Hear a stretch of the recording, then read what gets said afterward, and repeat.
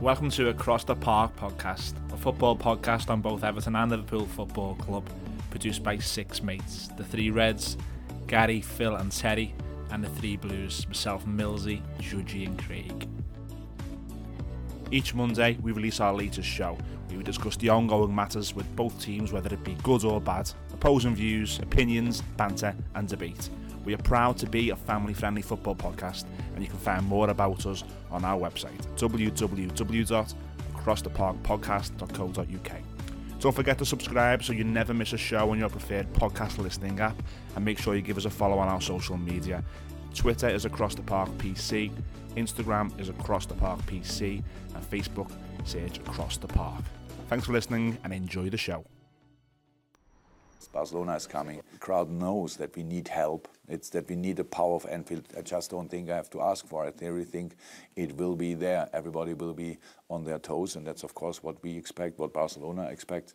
Everything is possible. It's football. The ball is round, rolling in different directions, grass, wonderful players around. There's a lot of things are possible there.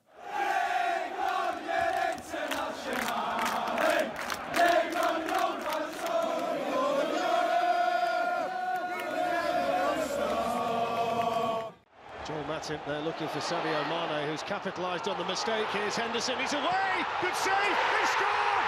There's one back! Divock Origi! Liverpool have an early hero at Anfield. Jurgen Klopp celebrates. Still lots of work to do, but it's Liverpool 1, Barcelona 0. Poor header by Alexander-Arnold. Eager to win it back again though, and he's done it well. Sadio Mane's on his way into the middle, so is Wijnaldum! Oh, it's in! Off the bench, he scored! Liverpool get a second goal in front of the Kop, and it really is game on in the Champions League now.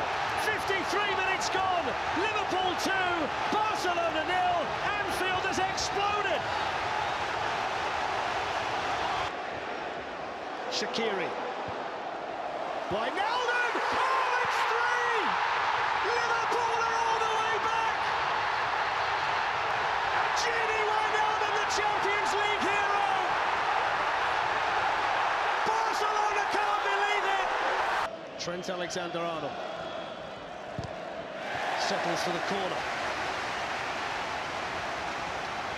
Such a mature footballer, isn't he, Alexander-Arnold? 20 years of age, he's been here since he was 6, and he spotted that! Caught Barcelona napping! Brilliant thinking by Alexander-Arnold! Clinical finish from Divock Origi! Liverpool ahead! Liverpool 4, Barcelona 0, 4-3 on aggregate, and that was so cheeky and so effective!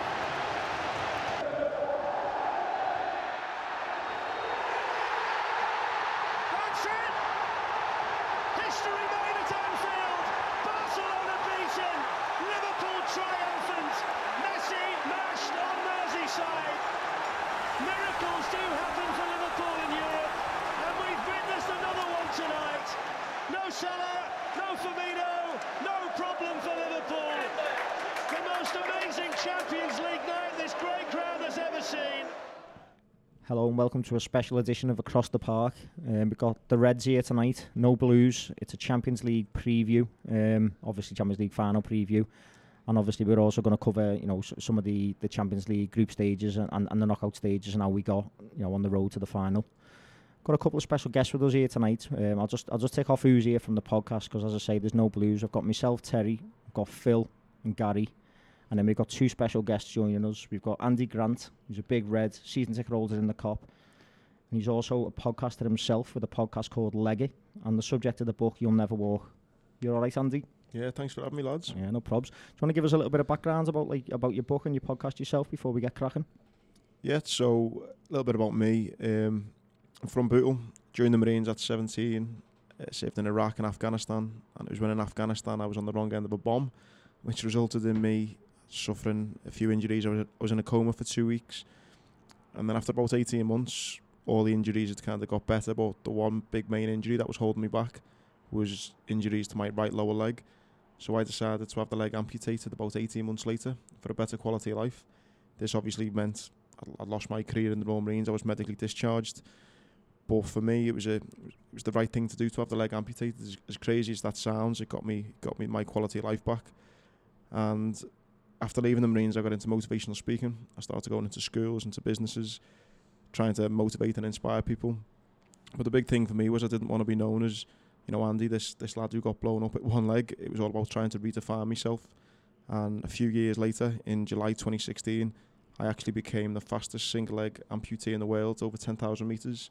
I ran 10k in 37 minutes, 17 seconds.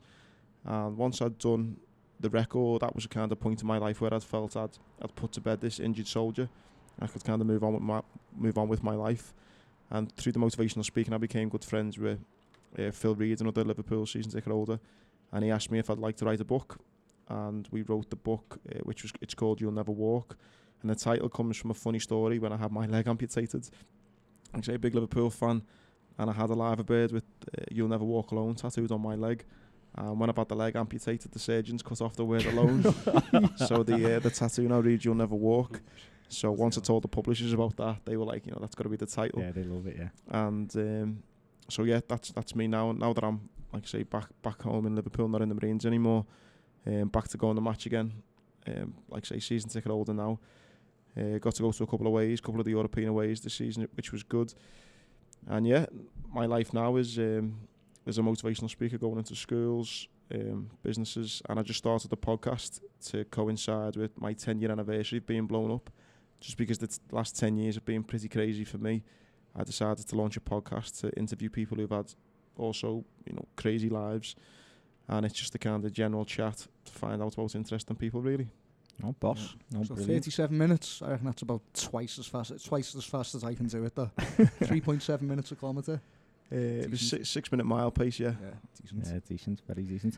And the other special guest we've got tonight, we've got Mark Murray here. He Mark's Gary's brother.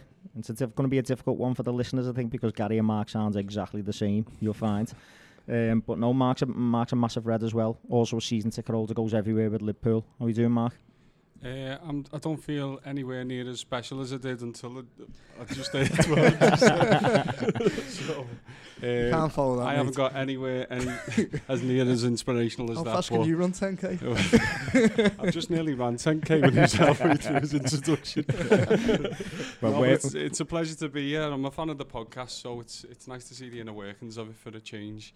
Yeah. The portrait of Gary Judge on the walls a little bit off-putting, but You insisted. yeah, You insisted. No, it's great to have you both with us, Thanks. joining us, and hopefully should be a good show. We've got quite a lot to cover. The structure of the show is going to be slightly different than what the listeners are normally used to, obviously, because it's a very sort of specific subject matter, the final and the Champions League, and as I say, how we got there. So I mean, we'll sort of cover really, Kiev and previous European Cup finals that we remember, as Liverpool fans. Maybe not the older ones, because a lot of them were obviously before our time. Though Mark might squeak into one or two of them memories barely. He's a little bit older than us. ouch. But no, so it obviously we look at Kiev and Istanbul and Athens and probably like the impact of some of them finals and where this team could go maybe if we get it right this year. We're also going to then look at the road that got us there, the highlights and the moments and maybe some of the lowlights as well, because it'd be wrong to sort of ignore that they happened, and there were one or two along the way, I guess.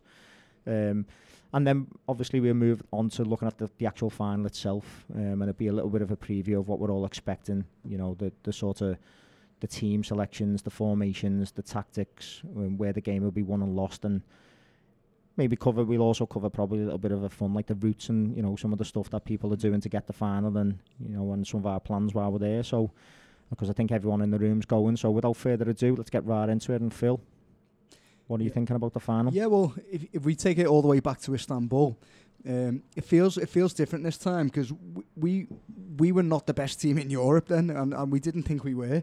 We had don't get me wrong, we had Steven Gerrard and Alonso and some great Some players, top players, but we had we also had some average players at best, didn't we? So Jimmy Traore and yeah, exactly. I didn't Harry want to name Kewell, anyone, who but couldn't, yeah, sort of made a miraculous comeback for the final and disappears after 10 minutes or whatever. yeah. Fancy So it. but after that final, I was hoping we would kick on, and I couldn't wait to see who we were going to sign, being the European champions. And then I love him now, like, but our marquee signing was Peter Crouch, and I was expecting us to get Luis Figo that year. Crouch obviously turned out to be a boss little player for us, but we never really pushed on from it. And I think that's partly because like we weren't the best team in Europe. We just happened to be a boss little cup team, and we had Anfield behind us. So it's different this time. I don't know. Yeah. Rafa was a big impact for that season as well.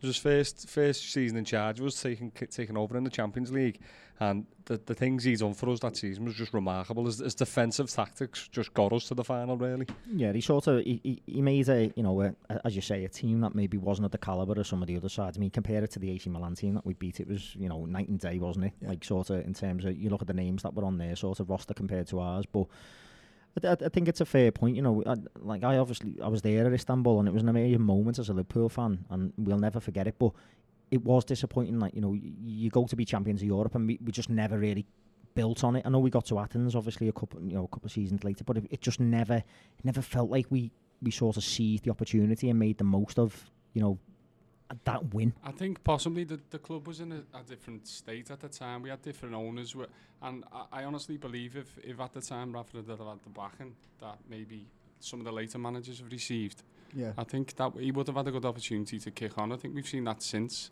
He's picked up a couple of clubs, and it's fair to say he had success with the Chelsea team that wasn't really doing much at the time. They were in a little bit of a disastrous spot. So I honestly think if Rafa had got the back, and he would have brought in, if you think back to the calibre of play we were actually linked with that we missed out on at the time. Yeah. I think if we would have been able to bring some of those lads in. You were talking like David Silva, weren't you, and David Villa from Valencia, and that was when he first came and stuff, and you just couldn't seem to get them off that. Even, Ronaldo was under Houllier, wasn't he? But you had different players, like Figo, Figo was linked. Yeah, there was a few. There was a few that went. There was a couple. Didn't Vidic get linked? He went to United, and there was a couple that we didn't get over the line and stuff. But I mean, obviously the structure of the club's changed dramatically, hasn't it? It feels like we're in a much surer position. I tell you what's similar though. If you think about the teams that went on to get beat in the two Champions League finals, 2007 and obviously last year in Kiev, they were all out-attacking teams who weren't defensively very solid. The team that won in Istanbul was a solid defensive team. Rafa Benitez had that team well drilled. This team is as well. And if you look at like Mourinho's success in the European Cup and the Premier League, it seems to me that everything's built on a solid foundation in it, and that's what Liverpool have been lacking in the two Champions League finals we've lost. But we seem to have that back now, where we're hard to score past, aren't we? Yeah, I think that point with Rafa, I think he makes that season. I think if there's any other manager, I don't think we do half as good. And you forget how close we come to going out that season. If it wasn't for a certain Steven Gerrard, there was so many moments in that season where it was quite obvious we were not the best team in Europe. Where, like you say, now we potentially are in the top two. So it does feel so different, and I think if we're all being honest, it was a lucky cup run. Not lucky, but it felt like a cup team. You didn't feel like we were overachieving, weren't we? Oh, massively, yeah. But I mean, and then we take it back to last year. I think we're going to take a lot from that going into this final. The manner in which we got beat there, with Karius throwing two into the goal, Salah getting injured and all that. That was one of the worst nights I've experienced in football, and I think we'll take a lot from that going into this final. I think Salah's going to be in a frightening mood, come Saturday night. Yeah, I mean it's one of them, isn't it? I think like last year it sort of felt like it was the making of this team a little bit. It sort of put them in that sort of hungry. Yeah, that frame of mind, like we belong again. You know what I mean? Like which. Although, like we've mentioned there at Istanbul, it maybe just didn't really feel like that. I felt like we were crashing someone else's party a little bit, sort of thing, didn't it? Because we maybe weren't good enough to really be on that stage. And even Athens, I thought that was a final we should have won more so than we should have in Istanbul. It didn't quite happen for us. But last year, it felt like the team sort of caught a crest of a wave, and that second half of last season, you could start to see the foundations of what we've seen this year. And it's really sort of pushed this team on and gave them a maturity and a confidence. Unfortunately, the result never went our way, but it didn't spoil the fans' experience of the actual game, did it? Absolutely not. No, and I think I touched on a little bit earlier when we were speaking. For me, it was my favourite trip. Kiev was my favourite final, but for the result, of course. But I just thought obviously it's been a few years since the last one, but I just thought the organisation, the experience as a fan on the ground, it was absolutely phenomenal. Wouldn't change anything about it, barring the result. The goalie getting himself on the score sheet twice.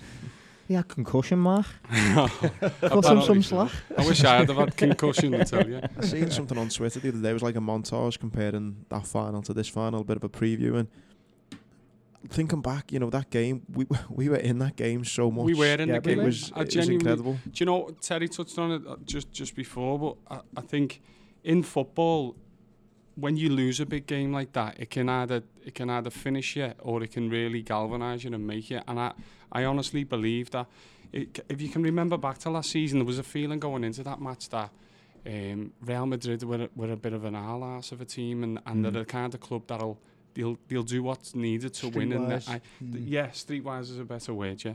But they'll do what's needed to win, and they'll get themselves over the line, whatever it takes. And I feel as though Liverpool and the experience they've had in the last few years of finals, I feel like we're going into this match maybe in that position with a bit more of an edge, knowing what to expect. Against a bit more of a naive opponent, maybe. Well, I think, well, I'm certainly hoping that on the day, maybe Tottenham will see the lights, and you look through their 11, they've never experienced anything like this. And this Liverpool side, 1 to 11 in the team, you know, they've experienced a huge night. It'll be a very similar lineup this year. I think will, the only differences are Karius, and I think Lovren played last time. I think that's the only difference. Well, the midfield was Wijnaldum, Henderson and Milner, wasn't it? So I think we're expecting Fabinho to play. It's going to be a very similar lineup. Very similar lineup to the team we played last year. Hopefully Salah makes it to the end of the match this time. Yeah, well, I mean, we'll cover the lineups and what we're thinking team-wise a bit later. But I think it's a great point. You know, that maybe we are like the sort of team that's coming into this one with a little bit more nous and a little bit more sort of final.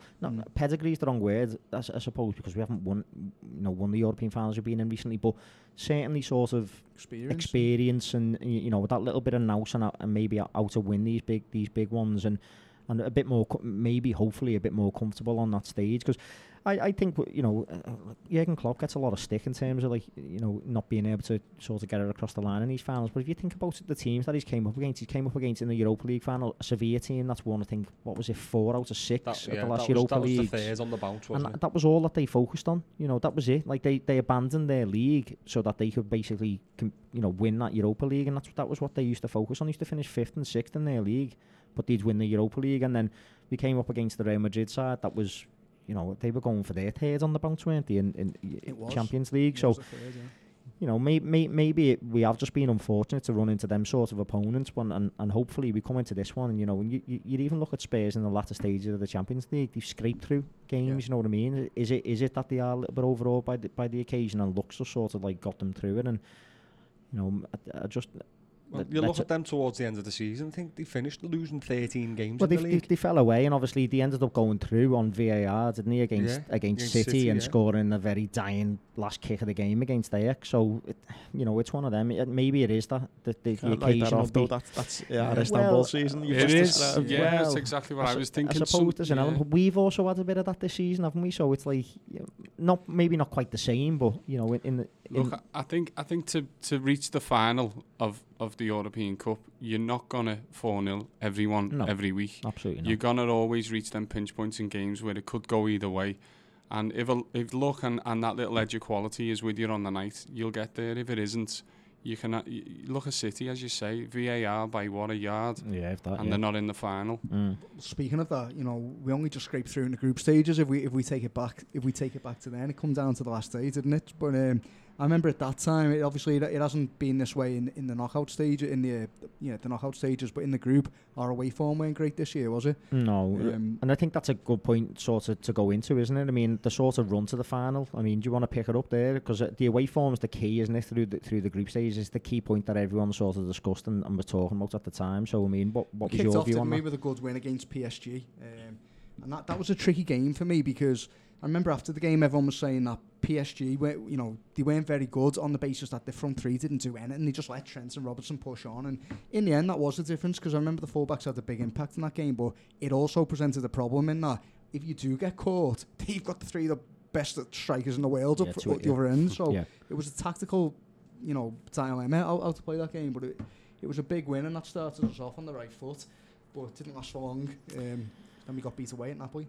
Yeah, I mean, we talked about it, didn't we, on the season review episode? I think it was, wasn't it? Well, not the season review, last week's podcast when we were chatting, and the Napoli one was an interesting one because we'd obviously gone pre-season, hadn't we, to Dublin to watch us against Napoli at the Aviva Stadium, and he absolutely demolished them. When we were watching that game, we looked like we gelled immediately, as a team. And as I say, we were coming off the back of obviously losing the Champions League final, but the team looked like they were right at it. No messing about. We said after the meet, it's always hard to judge pre-season games because that's what they are. They're just pre-season. They're really there to get fitness and to be ready for when the season starts. But even with that in mind, we absolutely dominated that game. They didn't get a sniff at all, and you just thought when we went into the Champions League against them, I just thought this is a 3-0 game. This we'll beat these easy. And it's one of them. You don't want to put too much stock in pre-season games, but because it was so towards the back end of pre-season, it was almost like they were ready and we were ready. Like it felt a bit more of a competitive game. The scoreline wasn't, but you know what I mean. It's like we were about 2 or 3 weeks ahead of them, though. Maybe, but a lot of it was down to that. But you did sort of take that into the Napoli group game, didn't you? Because you naively. Thought, naively, because I remember that game as well. Didn't he? I was working away for it, and I seen looked on my phone, and it said 90th minute goal, and I thought, they've spawned it there, they've won, and then I spoke to my dad, and he said, they battered us all. Liverpool on the night, remember the frustration of that game was Liverpool just didn't turn up. We played well within ourselves, and I think there was a feeling towards the end of the game of, okay, at least we're not going to lose. A point away in the Champions League is a good start early on after winning the first game, and then getting that sucker punch at the end. It really did feel like an opportunity lost that to make some headway in a difficult group when the draw comes. But Andy's right though. We didn't deserve it. No, absolutely not. But I had that feeling, which I've had many times as I've read, of we're losing this unnecessarily. If we up it or go anywhere near what our ability levels, we can take this game. Yeah.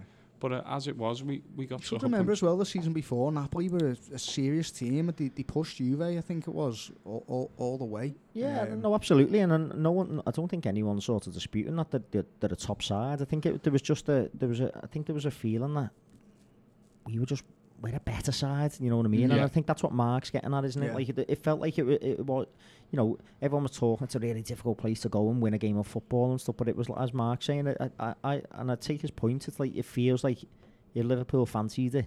Yeah. It was ours to lose almost, sort of thing. And on the night, we were just in a bit of a funk, weren't we? I think that's the big difference in like a wider point is that Klopp and this team now have give you that confidence where gone are the days of Istanbul and where you're thinking we're a good cup team and you know what, we've fluked this. Yeah, everyone's got this confidence now of, no, you know what, we're one of the best teams in Europe now and we should be going there and getting a point and we should be. And we feel better than 99.9% of the teams we play, don't we? Exactly, and I'm not saying it's a bad thing, but there definitely is a change this past 18 months where you're thinking, we're one of the big hitters again now. Yeah. And we've gone from that kind of lucky cup team. And I think the danger in that lies in complacency. And I think, if we start to look at Liverpool's away form in that group, complacency is like one of the only things I can think might have come into it. I mean, how else do you explain getting done by Red Star? I don't necessarily think complacency was an issue. I think maybe early on in the season it kind of represented a little bit of a change in the mentality and the approach of the team. I think that my view on the team now to the end of last season, when I thought we were potentially still a little bit soft, I think now this team has grown to a point where that feeling gives me confidence going into the final. I feel as though we're not going to rush things, we're not going to get overawed, we're not going to get carried away. We've got a solid centre, and I feel as though we can take the game by the scruff of the neck and impose ourselves. And if we feel a game getting away from us, you can see the team actively step it up or actively change a tactic during play. That'll turn the game back into the... And just going back to the group stages though, I'm trying to think of some reasons why Liverpool suffered such negative results away from home against inferior teams. I don't think I don't think it was a complacency factor. I think that's the wrong word. And we talked about it on the podcast numerous times, didn't we? I think there was an element of it was potentially, and you've pushed back on this to be fair. So maybe it is wanting to sort of put to the wider audience, to like Mark and Andy, and see what their opinion is on it, but. it was more, was the midfield set up correctly to Against go Red Star? to go to the Red Star aside, because that's a different matter, but against the top midfields in Europe, you like your Napolis, your PSGs and stuff like that, was our midfield set up the correct way? Because that was almost a legacy of a little bit of, even at the tail end of last season, where against the top teams in the latter stages and things, it was like there was still a feeling of, was the midfield correct for me? You know, like I still felt like it was almost, if we couldn't impose ourselves on the game early, some of the other, the calibre of midfields that you're up against, PSG particularly away was a significant one. I remember it was like our players were just chasing shadows, and it was like they weren't even on the same level. Verratti was absolutely unreal, you know what I mean? I was at PSG away, and I remember like thinking, this is the worst I've seen us play for a long time. And it wasn't that we played necessarily bad, but you just looked, it just felt, nah, these are a you lot look strong. Second best. Yeah, and it was one of the only times I've felt that this season. But we actually finished that PSG game really strong, if I remember. I remember thinking we might get something here. By the time the end of the game come, I was thinking another 10 minutes we get this. I don't know if I'm remembering that right, but it again. I had the same familiar feeling of, I know they're a top outfit PSG, but I remember on the night thinking, we're playing within ourselves here. I don't know if it's an issue, going back to Phil's point, whether in Europe sometimes you get into the mentality of playing European away games, and you go into them thinking, we don't concede goals, we keep it tight, we see what we can get. And I think maybe we slipped into that a little bit earlier, and then maybe we just let the shackles off as the group rolls on, and we started getting back to the wall where, if we don't start winning these games, we're going to fall out of the tournament. Well, I think that's definitely a valid point in terms, once we got into the knockout stages, it feels like we sort of put our foot on the gas, but in the group stages it was played maybe within. We're just trying to be a little bit smart in the group. Yeah, and I think that goes back to what I was saying about the midfield, and that trying to sort of play midfields that are too controlling or too maybe safe. Is safe the right word? I don't know whether it's the right word, but I think as well, though, we came up against sides there. You're saying there, Napoli and PSG, that they are two strong teams in Europe. And on the days when we played them, they were quality. It's not like they didn't turn up either, and we were worse than what they were. They were good. You think back to that Napoli game, that Koulibaly was absolutely incredible. Yeah. I think I made a joke last time. There was a point where he crossed it in and headed it at the same time. You know, he was. It did seem like he was everywhere. After that game, I was just like, pay whatever it takes to get him. Imagine him and Van Dijk. Yeah, it'd be insane. You know what I think about Reds as well, and I think we do kid ourselves sometimes. You know, we talk about the power of Anfield, and we all know how special it is, but the three ways that we went to there, they were all tough aways. Absolutely. I mean, that Belgrade, it didn't look like a nice place to play. Holiday, was it? Napoli, you know, you talk about that, and I was at the PSG one, and it was intimidating. They were loud. It was. I think they had to be because of our game, didn't he? Because what we done to them, we absolutely annihilated them first half in the home leg, and then they managed to get the 2 goals back, which was completely against the run of play. And the fact that they thought they were coming away with the draw there, it was late on that they scored, didn't he? Like 80 odd minutes, and then Firmino managed to get the winner late on. But I think they were sort of, not that they wouldn't have anyway, but I think that gave them an extra, like the fans, an extra bit of a push to make sure the atmosphere was... I do feel the atmospheres were a factor, especially at Belgrade. That's a really intimidating place to go, and I think they beat Napoli, didn't they, in the group stages? I think Napoli were a bit overawed by it. Maybe not overawed by it, but it lifted their players. I wouldn't say, and maybe you talk about the midfield or complacency, but I do think that, I'm not saying the players think this, but it's almost like we know we can beat anyone at home, and it's kind of like, we forget that other atmospheres and other fans can have such a big impact as the way we do at Anfield. I agree with that. I think another thing for the Belgrade game, though, away, 2 weeks earlier, we just battered them at home. It was 4-0, 4-1. And we just thought, not again, I don't think we were complacent, but maybe there was a touch of it going into... I was just thinking, are we just all getting the long way round to agreeing with Phil? Could have probably saved 15 minutes here, Phil. I'll tell you what's a big problem, complacency. But going back to Terry's point about the midfield, we've seen an evolution this season of our midfield, because we played the Milner, Henderson, Wijnaldum, but it wasn't the players, it was the way that the way they were set up. They were deployed. So it was Henderson holding with Wijnaldum expecting to do the creativity, and that kind of used to make sense. But as we've seen these players perform throughout the season, it now makes sense that Wijnaldum's better at holding, and actually Henderson's better in the advanced position, just like he was back in 2014. He sort of tried to change that with the midfield against Napoli, though, didn't he? Because he started to cater that game, and he went off after about 8 minutes, 12 minutes, something like that, and so we ended up reverting back to the normal three, like, but. Yeah, I get your point. We've seen as the season progressed that Henderson, as he's been pushed forward, has operated better than what he was defensively. And the opposite of Wijnaldum, he operates better as... Sort of just in front of Fabinho. Yeah. I think the tough thing for Klopp with that midfield as well is you've got Keita and Fabinho coming in. He's trying to blood them, and they both had part of the season where they've come into form and they haven't. Yeah. So you're trying to, you find everyone's best position, who works with who, whilst trying to bring in 2 new players, and they're getting injured, and it's too easy then, isn't it, to sort of just go, well, why risk it and let me play the 3 that I'm sort of familiar with. He runs the risk. He plays 3 that he knows, and we don't have a good game. They get overrun, and it's like, well, why didn't you play him? Yeah. But if he had played him and they got overrun, you would have said, well, why hasn't he played the one that we know? Well, I mean, obviously, we're talking about the group stage here, and as I say, there was a couple of low moments and stuff, and obviously some good moments. But you look at that group, and we came through one of the toughest groups that you could possibly get in. Well, probably the toughest group this year, yeah. But you look at that, and you look at PSG, and they've been in and around the latter stages, of recent Champions Leagues over a number of years, and Napoli's obviously, as you say, it's a top side and one of the best teams in Italy, and as we've identified, Belgrade's a really tough place to go, and other teams didn't get points away at Belgrade. So, looking at it, you've got to sort of respect what we've done to get through. I know we left it late on the last, went down to the last game, didn't it? With that weird sort of permutations. Yeah, it was like we had to win either 1-0 or by 2 clear goals. I think it was similar to the Olympiacos when Gerrard scored that goal, and I think Saint Etienne was the same as well years ago, wasn't it? But and that. I think we managed that game so well against Napoli. It was a case of, to do that to an Italian team, it's hard to do. Yeah.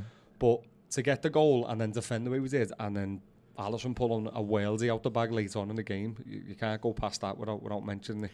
Yeah, just absolutely. Incredible save. And you look at that there, and a goalkeeper's basically, almost got us into the knockout stages, and we wouldn't have thought that we'd have that to say about any of our goalkeepers. Nice, it is nice. It is paid really his nice. transfer fee off. Absolutely, He wants the money in the Champions League. The latter stages. You could see from the players how they celebrated with him as if he just scored the winner. You could see how much it meant to everyone there, not just the fans, but the players recognised that we have got a absolute worldie on our hands here. Yeah. I mean, we done our season review on Sunday, didn't we? It was like domestic season review, because obviously our season's still going, the Blues isn't.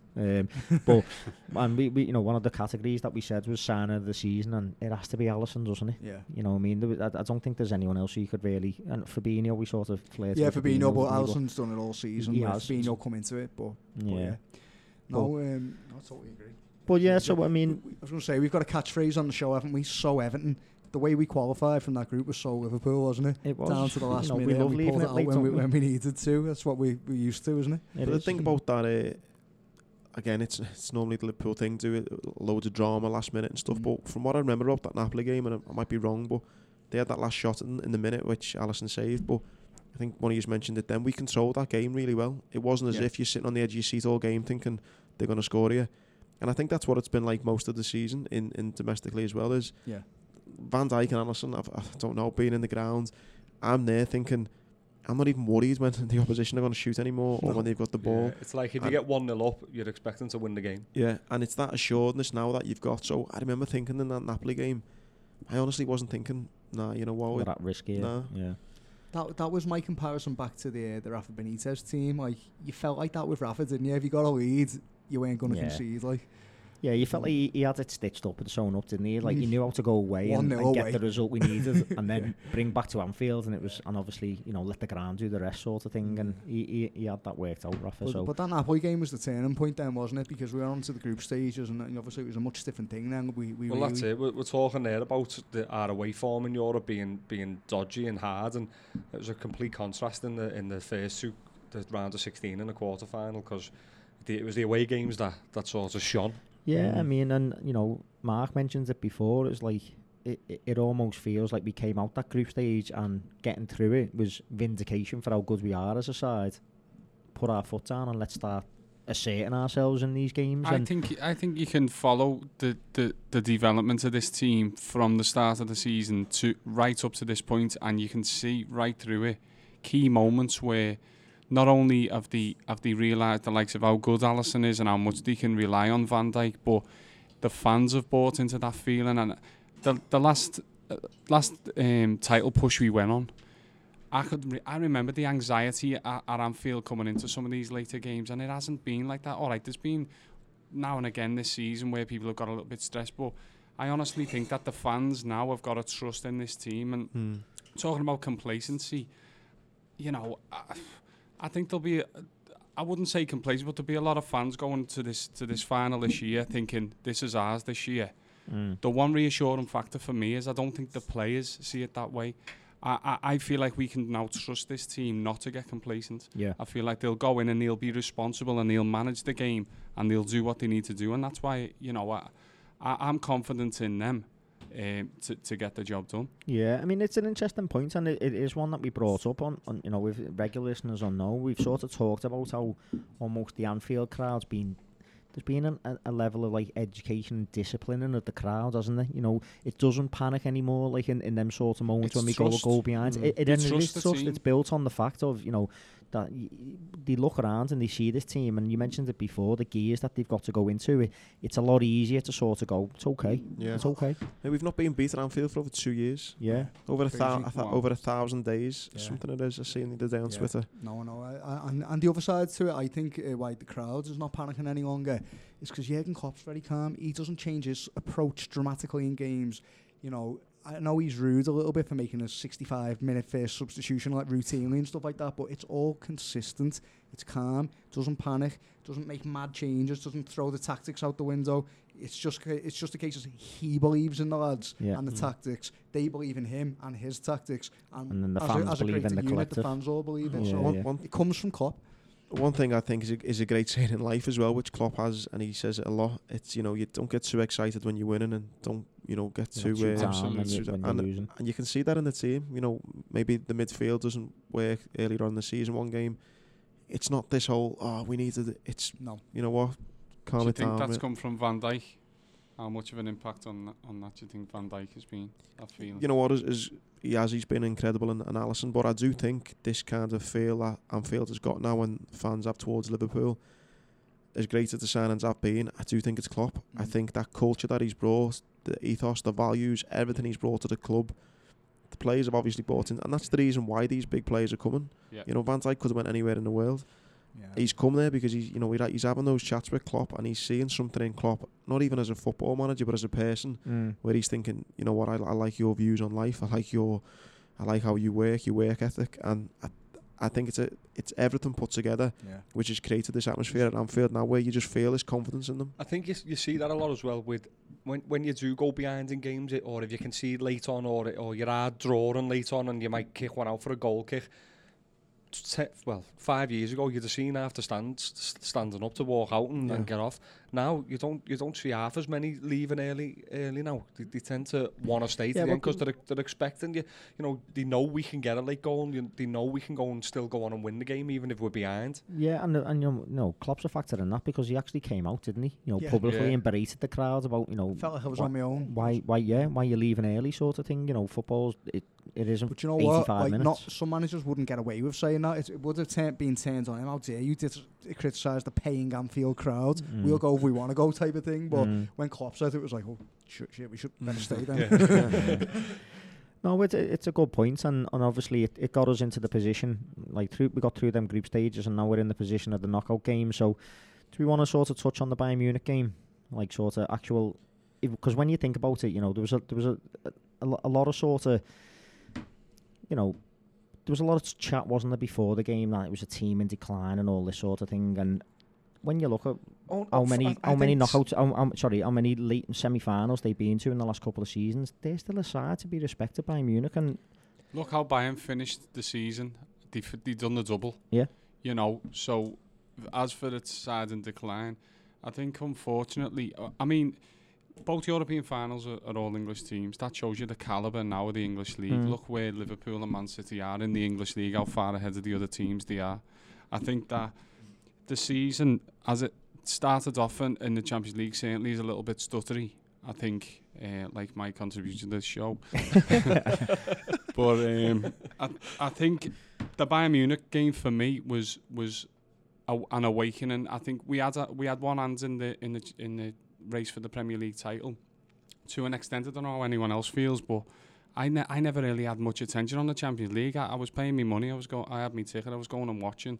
I didn't expect another final. I think the Bayern Munich tie represented for me. Hang on a second. We could sneak into this final here. Yeah. And that was when I sat up. I was not buying into a team in decline in any way, shape or form. It's as I think back now with that running, I distinctly remember not being, which sounds crazy, not being as excited for that Bayern. Yeah. Because maybe it was because of the league. We were doing so well in the league. But I'm thinking back now, and before the game, I can't really remember what I did, and I can't really remember much of the game. And I remember walking away, and I had a pint in the halfway house, and Jamie Webster was playing. And I walked down, which obviously just drew 0-0. And I walked in the pub, just so deflated. And I was thinking, we're out of that there. And I remember Jamie Webster give a bit of a rousing speech in the pub and was like, well, you know what I mean? We're going to go over to Germany. Klopp's beat them loads of times in the backyard. You know what I mean? We should have won that game. And I thought, it was only then, I thought, you know what? We still got a chance here. But I totally agree. Before that, I can't really remember being that excited for some reason. I don't know why. But maybe it was the league. It probably was the league, yeah, because that's what everyone wanted. You know, if someone had said to you, yeah, you'll go out of that to Bayern Munich, but you'll go on and you'll win the league, you'd have absolutely snapped around. I think 100% of Liverpool fans would have snapped your hands off. This was February, weren't it? So the I was thinking, what month was that? Well and truly on. I think it was the 12th of Feb. Yeah. How do you know that, Phil? How do you know that? Well, we all know the story, don't we? I think I was out with the lads over Christmas, absolutely bladdered. And on the night, everyone was talking about what fight, how are you getting to Munich? Have anyone seen any good fights and that? So I get in, it's about 3-4 in the morning. Go on Skyscanner, Liverpool to Munich. Quick Google of the dates when the Liverpool play Munich. 12th of Feb, I think it was. Sounds, yeah. Look on, 5 or 6 fights there. Well, I seen a fight for about, I think it was 25 quid a man. So I booked one for all the lads, about 5 or 6 of us, wasn't it? Put it in WhatsApp. Boys, I've smashed it. I've got us all a fight. Fell asleep, woke up. And I had messages off Terry and Gary saying, "You absolute idiot! That's the home leg." So I booked flights to Munich for the home leg. But anyway, good enough. One of the lads came with me, and we went. Ended up on German Sky Sports and all that, and watched it with the Liverpool supporters club over there. It was boss actually. What a good mate you are as well for trying to sort all lads. That's it. Everyone gave me the money back though. You got offered it. You got offered it. Your own stupidity. You don't deserve it. But no, I mean. It was one of them. It was hilarious. Like when you got the message, I remember going to my bed. I was like, I feel sorted our flight today for Munich, sound, nah? And she was like, when is it? And I was like, oh, and I had a look, and I was like, hang on, what's he talking? And I told her, and she went, brilliant. Oh, that's stupid. And I was like, oh, it's just typical Phil. Yeah, my missus just went, yeah, it's Phil that. Yeah, it was absolutely bladdered. To you know, I might be able to relieve this embarrassment a little bit, you know, Phil, because come on, Marcus, let's have it. I've booked a holiday at the end of the season to Italy, and I've squeezed it in. I've had a look at the league fixtures, and I've thought I'll go the day after the second to last league game. I'll get myself home for the last league game.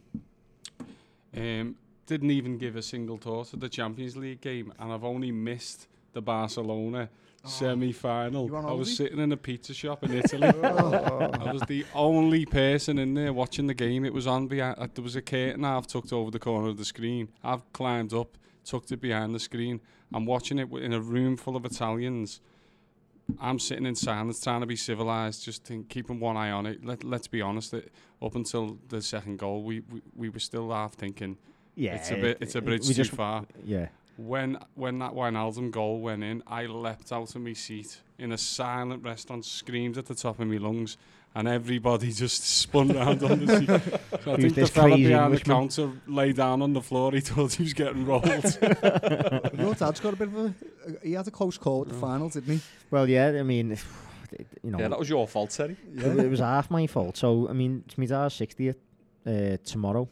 So he's away at the moment, but we're going to the final. But originally, you know the way normally the Champions League final, I just have it in my head, it's the 25th of May. Yeah, every year, the 25th of May. You know, and you think the season will finish and all that, and then it's the 25th of May, and I remember my mum was going, what are we going to do for your dad's birthday and stuff? I was like, I don't know. So we've ended up booking like a lodge away, you know, like all the family all going, and that big sort of lodge and all that.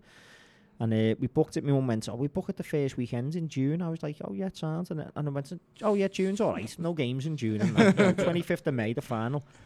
Well, there it is. It obviously falls on the Champions League final weekend. So it was a surprise for me dad. So we've sort of been waiting and thinking we won't have to spoil the surprise. Let's just see what happens. Let's see what happens, you know, because if you go out, then it doesn't matter and we don't have to spoil the surprise. But obviously, after the Barca game, my sister, funnily enough, was like, but that's that. We don't need to tell him now. And I was like, don't be so sure, you know, because I was on the podcast, weren't I, saying I'm not having it that we're out at that point. Yeah.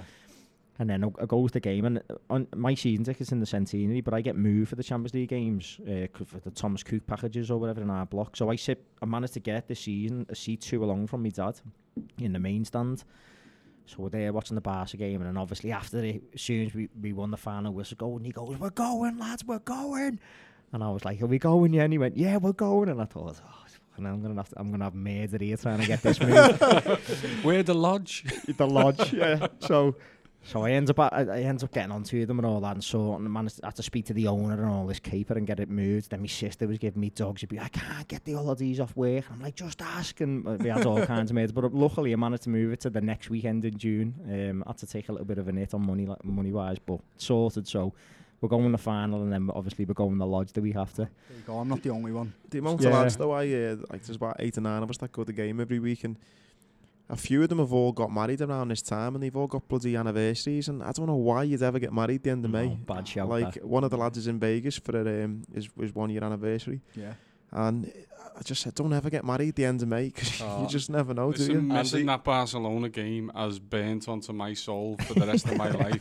May's a no-go. Every single year I am going to write the fixture list down on a calendar and stick it on the bedroom. Just before you arrived, Mark, we were talking with Andy and Gary, and they were saying, that was the best night of their lives. You know, at Anfield, you know, best match you've ever seen. Just a little bit underwhelming, actually. Just a side note, I only managed to get to that game because I had our Mark's ticket. Oh, yeah, true. Yeah, you're welcome.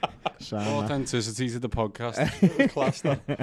But going back to the wedding anniversaries and stuff, I booked my honeymoon for May. Yeah, you were away, weren't you? For May last year. But when I booked it, we weren't even in the Champions League. Yeah. And then we turned out to get to the final, and I had to miss Kiev because I was in Aruba on my honeymoon, watching it in a bar with 50 Real Madrid fans on my own. Lovely. It was horrendous. We are crap Liverpool fans. I know, proper Can we improve our commitment, please? So obviously, I mean, we briefly discussed the Bayern Munich game there. I mean, just going back to you saying, you know, there was people saying it was an aging side and all that. If you looked at the BT Sport coverage, they weren't. Owen Hargreaves was on there giving it at half time, especially like in the first leg. Bayern Munich had a great side. You can see their experience and the quality and this, that, and the other. Yeah, by the exactly right. I remember texting at half time about that. Yeah, by the end of the second leg, it was a complete U-turn. They're an aging side, you know. They need to have a clear out and get some youth. And I was like, well, you've changed your mind over 2 weeks there. Yeah, and it's proved as well. He went on and just done the double. Yeah, it can't be that bad. That was just giving Liverpool no credit and taking it all away from Bayern Munich. It's hindsight's a wonderful thing, and I think when you've seen a side get taken apart, it's not nice to just, well, certainly at half of them BT Sports pundits, they don't want to turn around and go, this Liverpool team has just dismantled the champions of Germany. It's the real deal. It's got to be, actually, they're starting to fall away. They were setting that tone about the Real Madrid team before, and before last year's final, let's be honest. All right, since then, it hasn't really kicked on. Lost Ronaldo. Yeah. Exactly, but that was the big thing for them last year. Ronaldo and Karius, stay with it too. Without a doubt, but there's an argument there for they were at their pinnacle, having won 3 of them, and you know, all right, Karius never had his gloves on a night or his boots, but I don't know. I think in football sometimes you just gotta give credit where it's due, and I think Liverpool were fantastic against Bayern Munich, and it certainly woke me up to the Champions League and the potential of winning. Speaking of credit where it's due, to this point in the journey, you know, we've beat the champions of France, we've beat the champions of Belgrade, the champions of Champions of Portugal. Belgrade. Of, Belgrade's a city, isn't it? what country are they? Best team in the city. Yeah. What country is that? Serbia, But isn't if it? it had a No one championship, really it knows. definitely won it. Is it Serbia? I think so. But the champions of France as well. Champions of France, champions of Germany. Were Napoli, were they? I don't think Yeah, they they won as well. No, they were runners up, but I think They were the year before- champions of Napoli. Naples. But, So then, and then we go on to play the champions of Portugal. yeah, I mean, and, you know, and obviously, again, like the sort of rhetoric going into that one was, oh, you tonked Porto. That was the easy one in the draw. You tonked them last season and stuff in the group stages. And was it the last 16? It was last 16, wasn't it? And and all of this capable. They're no mug side. You don't get to that stage of the Champions League unless you're a decent side. Exactly. And the Yeah. funny, That's the the funny end thing of it. about that though, at that point when we got the draw, we got Porto. Porto was the only team in that draw that wants to get Liverpool for redemption for last season. Every other Yeah. team didn't Yeah. want to get us. Yeah, Good that's point. true. Yeah. They were the only team that would have took having us so that they could get revenge. Yeah. No other team wanted to. There was that reporter, the reporter outside the new camp, and he's saying, Oh yeah, no one wants Liverpool. yeah, it went viral. It went and that was it. So I think we were a bit unlucky getting that Porto team because you thought they're going to want. I know you can argue, say it's the weakest team, but like you just said, then you don't get there if you're a No. bad team. Listen, I mean, maybe we did have a bit of a touch in that leg, but freaking hell, we deserved it after coming through the hardest group, and then we got the Giants, Bayern Munich straight out Yeah. the group. So all right, maybe we had a touch, but it wasn't as easy as some people were making out. But No, absolutely not. And obviously the first leg, I don't think we had it all our own way, to be honest. And They had a couple of chances. I think who's the big guy up front? I can't remember his name. I couldn't remember it last time. But he looked an handful, didn't he? But he just couldn't He finish. did. He had two good shots at goal, and I thought, he's going to be a problem, this fella in the away leg. But as it was, we done a number on them. And I think going back to the point about the Mariga. pundits doing a U-turn. Is that was his I name? think so, yeah. Sorry. The pundits doing a U-turn in the Bayern game. Exactly the same situation as happened in the Barcelona. They're on a rebuild now, Barcelona. You know what I mean? Halfway through that leg, they were selling Barcelona flags outside Goodison Park, and they were at like the pinnacle of the club. Yeah. All of a sudden, they get rolled at Anfield, and they're here not they worth are. the carrot. Getting rid of Yeah, half the team. Suarez is getting sold now. Yeah. You know what I mean? Yeah. It's absolutely ridiculous. After we do Porto and go through, who did you all want for the semis? Do you mean Barca or United? That It was was our already choice, done. It was wasn't already pretty pre-done. done. Yeah, Yeah. sorry, I forgot that. I wanted Barcelona. I just remember saying specifically, there's no way I'd want us to come up against Man United. Because even though we're a well better team than them, the thought of They're going horrible, out aren't they? at that stage, to Man U would be horrendous. Sometimes the stakes are too high, aren't they? Telling you? Far I think too as high, well yeah. that turns in that with the Barcelona game, which we'll talk about now, the second leg. I think if you need something like that, it becomes more of a Chelsea game, like that emotional kind of charge game, rather than it does the special night, which Barca was. It's a different type of, Yeah.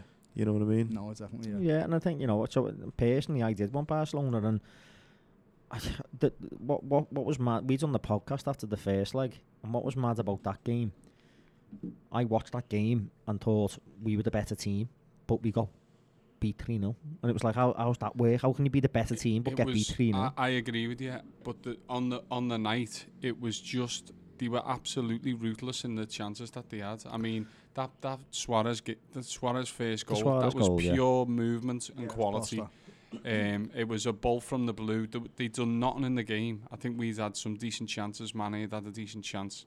Yeah. Sometimes you just got to say, yeah, brilliantly worked goal.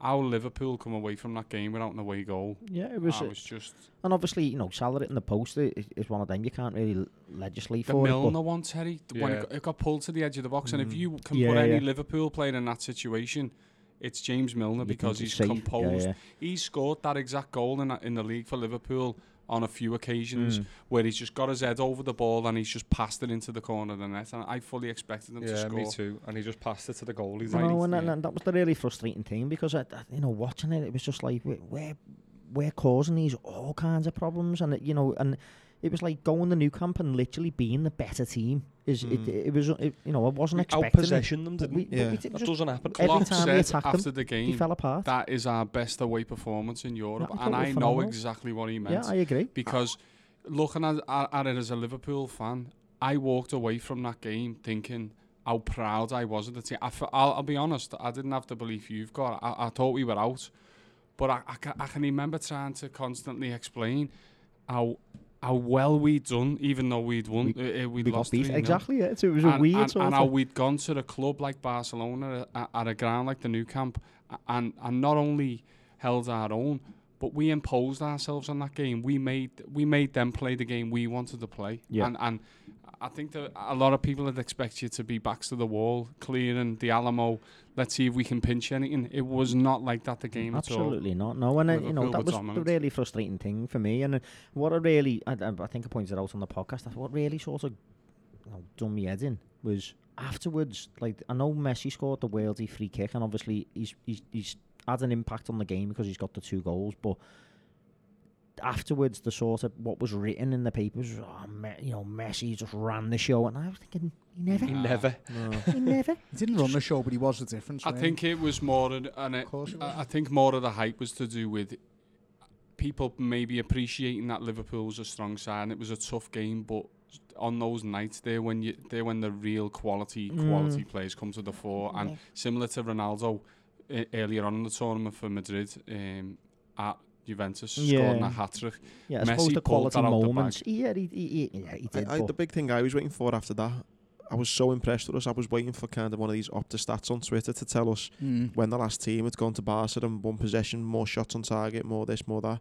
Because again, that's not happened for years. I don't know the stat. I never ever found it out, but I don't think there will be. I don't think there's a team in the last 10 years or whatever that's went there and done that. Yeah. And in hindsight, I wouldn't think like this if we hadn't went through.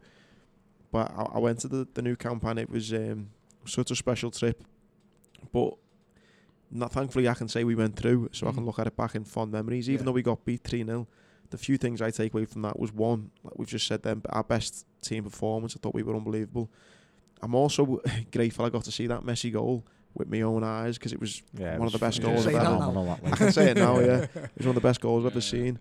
But I was just so impressed with how we played, and it was such a... And again, I was confident. I thought, you know what, if we play like that at Anfield, we're going to score a good few goals. I was in no doubt we were going to win the Anfield leg. It was just whether we could keep them out. What I liked about it was Judgy, obviously a big boy on the podcast, he was trying to say after that game, the difference was there, boys, they have better finishes than you, because Suarez and Messi don't miss them chances, whereas your boys do. Reverse the role, the second leg, they missed their chances, and we were ruthless. He weren't thinking about Origi though, was he? He wasn't. Exactly. Yeah, they never see him coming, do they? No.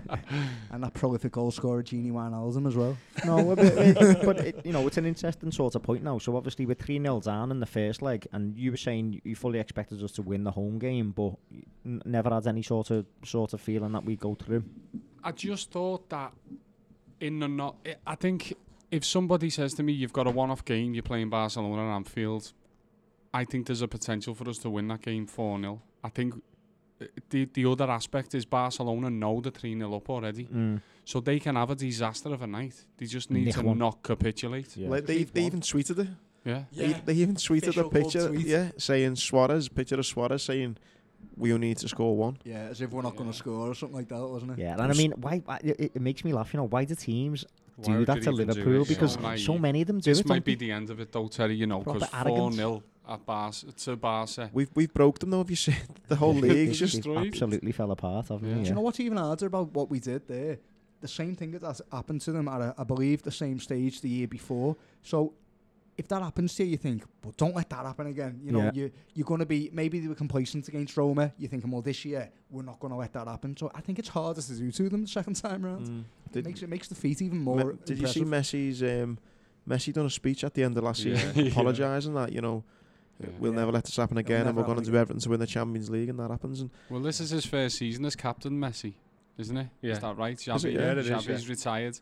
I saw and made a comment last week, season review, about it was a prelude to the Copa del Rey final, which they went on to lose.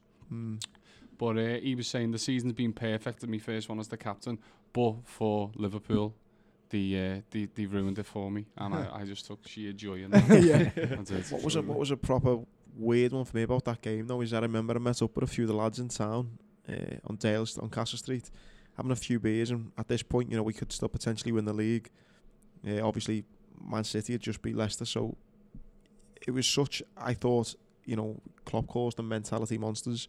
I think that game, you're seeing just how good these players are mentally, because, you're waking up Tuesday morning, Kompany's just won them the league with a wonder strike. That never happens. You're thinking, we've lost the league now, and we've got to welcome Messi, Suarez, Coutinho, and we've got to try and score 4 goals and not concede. Without reply, And, so God knows how they must be feeling, because when I met up with the lads, we're all sitting there, and if anyone had told me in August you'd be sitting there in April, May, whenever it was, you're going to be going down to the last game of the season in the league, and you're going to be in a European Cup semi-final, second leg against Barcelona, I'd be thinking, I'd be swinging, I'd be out since 3 o'clock, never mind 5, and then there I was, sitting there almost depressed, thinking, and then as we got taxis up to the ground, it was only when, even to be honest, even in the pub beforehand, closer to the ground, I still didn't feel this magical moment. Maybe you felt different, but I didn't feel like this is going to be. But then the second I got into the ground, I thought, nah, something's going to happen here. Well, we talked about that on the podcast, because we made a big point of like us saying that we're never beaten. There's no way that you can discount us. Obviously, we've done it against Dortmund and all that in the past, and we had to score 3-2 twice against Dortmund, didn't we, to get through that.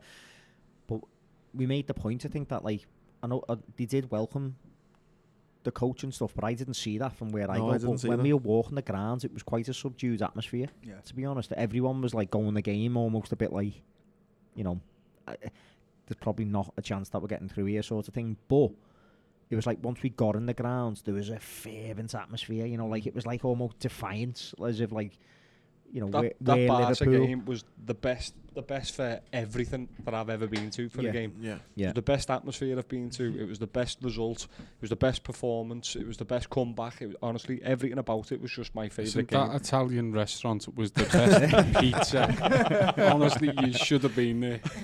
I'm so happy you said that there, mate, about all our made the different points, because I think that's important. Everyone's got like Olympiacos and Dortmund and thing, and the reason I think this is the most special, Olympiacos had its drama, we conceded, then we needed to score. Same with Dortmund, we had to come back. This was the most polished performance, not only atmosphere, but we kept a clean sheet.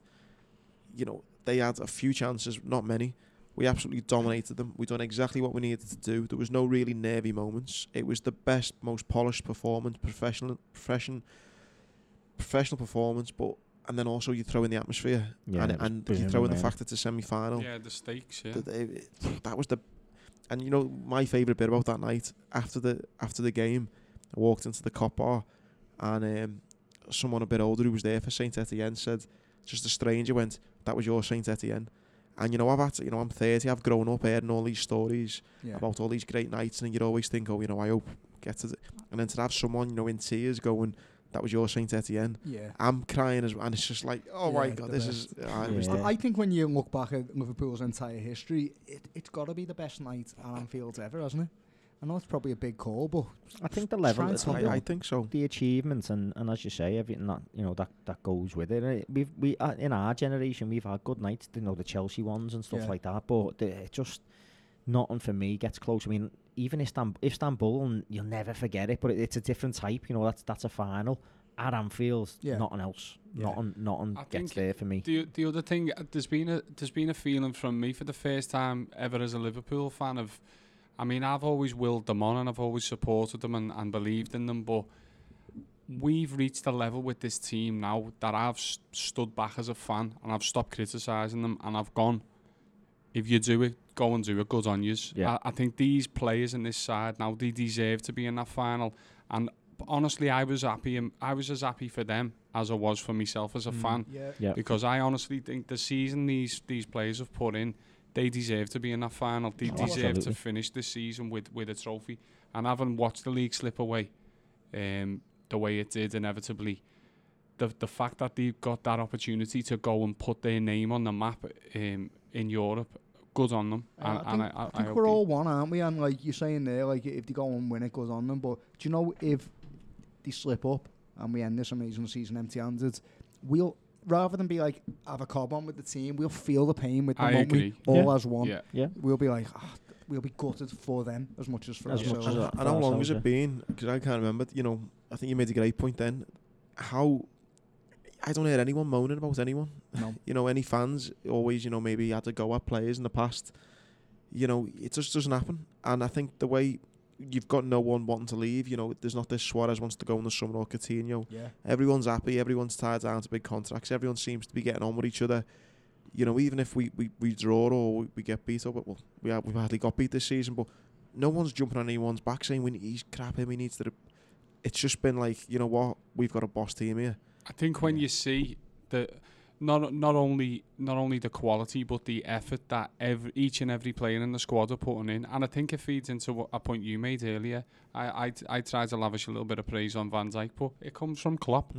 Klopp has instilled that, and I don't think he just happens to fluke 20 of the soundest fellas in the world into the same team. I think the bottom line is he's leading that, and maybe Sakho was the sacrificial lamb, but Klopp said, if I've got anyone on this side who isn't towing the line, they're gone. And I think he set the tone, and he's enabled players to flourish and come into the squad and go, I want to be part of this, I want to buy into this. You know what? I criticised the Sakho move short term because I was like, I wasn't too keen with the Matip we had back in the, you know, and the Lovren, and I was thinking we're missing Sakho. That was short sighted, but.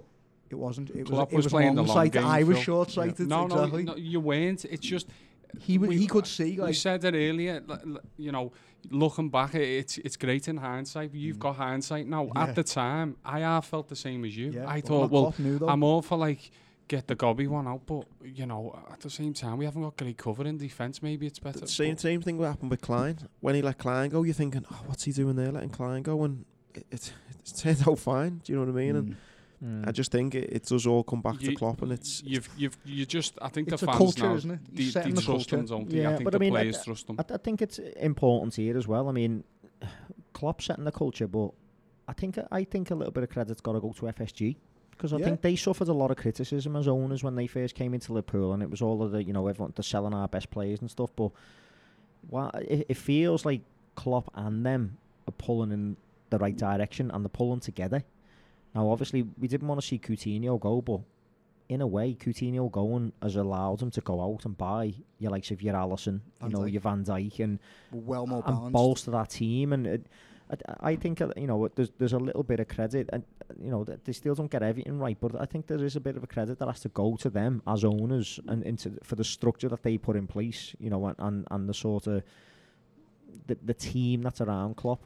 I think is important. For me as a fan, FSG got a lot wrong when they come into the club. Very naive when they first took over as owners, I think. And I think them as much as anyone have learned that actually what they've taken over isn't just a commodity. It's a family, and it's a club with, you know, a rich history and supporters who are absolutely do anything for this club. And I think they've realised that they can have the best of both worlds. As long as they invest on the pitch, that will bring with it success, which in turn will bring in all of these commercial and financial gains. Well, it's good that they have realised that, though, and they've sort of accepted that they did make some mistakes, and they've learned from it, and they've put it right, haven't they? So I don't think they've done nothing wrong since Klopp. No. You know, the last 3-4 years, I don't think they've done anything wrong. No, I think there was an element, wasn't there, when they first came in, that I think they didn't know enough about football, and they trusted maybe the wrong sort of advisors or whatever, you know. And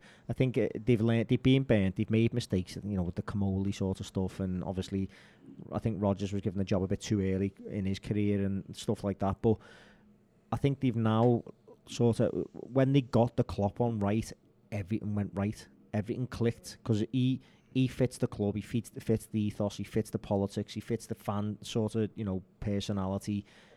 And he's also on board with the way that they operate the club as owners, you know, like, and he was used to that with Dortmund a bit, but like a sort of, you know, a technical team above him and things like that, and like a scouting department that was sort of built on a little bit more analytical and things. So it just feels now that for the first time, that you know, and we were talking about it before, Istanbul and Athens, and how we didn't kick on, but it feels really now that going into this final, the club's in the right place, doesn't it? The foundations are solid, and again, coming back to I know it's a football team, and at the end of the day, you know, the goal is to put trophies in the cabinet, but it comes back to those people skills and what Klopp's got. And I think that's the 2 points they was going to make there on Coutinho, which he's got him out.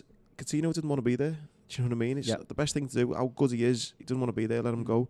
Yeah. I've also heard a rumour that he doesn't like the one of the reasons we weren't in for that delete. The Ajax centre back was because of his agents, and he's got the same agents as Pogba and all of them, and Riola is it? Yeah, that money grabbing agents who's putting them all. So Klopp's looking at that thinking, is he the type of player I want to bring in? Don't get me wrong, he looks like a fantastic player, but I think Klopp looks more at the attitude of people. When I had we had Jamie Webster on my podcast, and Jamie Webster said when he went on the pre-season tour with them, Klopp spent 5 minutes with everyone on that flight. He said he's saying to literally everyone in the team, all right, John, how's the grandkids? Where'd you go for the summer? Yeah. He said he must have spent about an hour, 2 hours, giving everyone, all the staff, 5 minutes of his time. And I think that's just gone right through the club then. Yeah. And I know you might think, what's that got to do with winning trophies? But it has a massive impact on the whole club. It galvanises everyone, doesn't it? Well, everyone feels part of it. It isn't just the playing squad, is it? It's everything around it, all the ancillary staff and everything that goes with them, the support staff. And if everyone's on board and everyone's pulling in the same direction and everyone feels part of it, it's just a happier atmosphere. You saw the end of season statement from Henderson.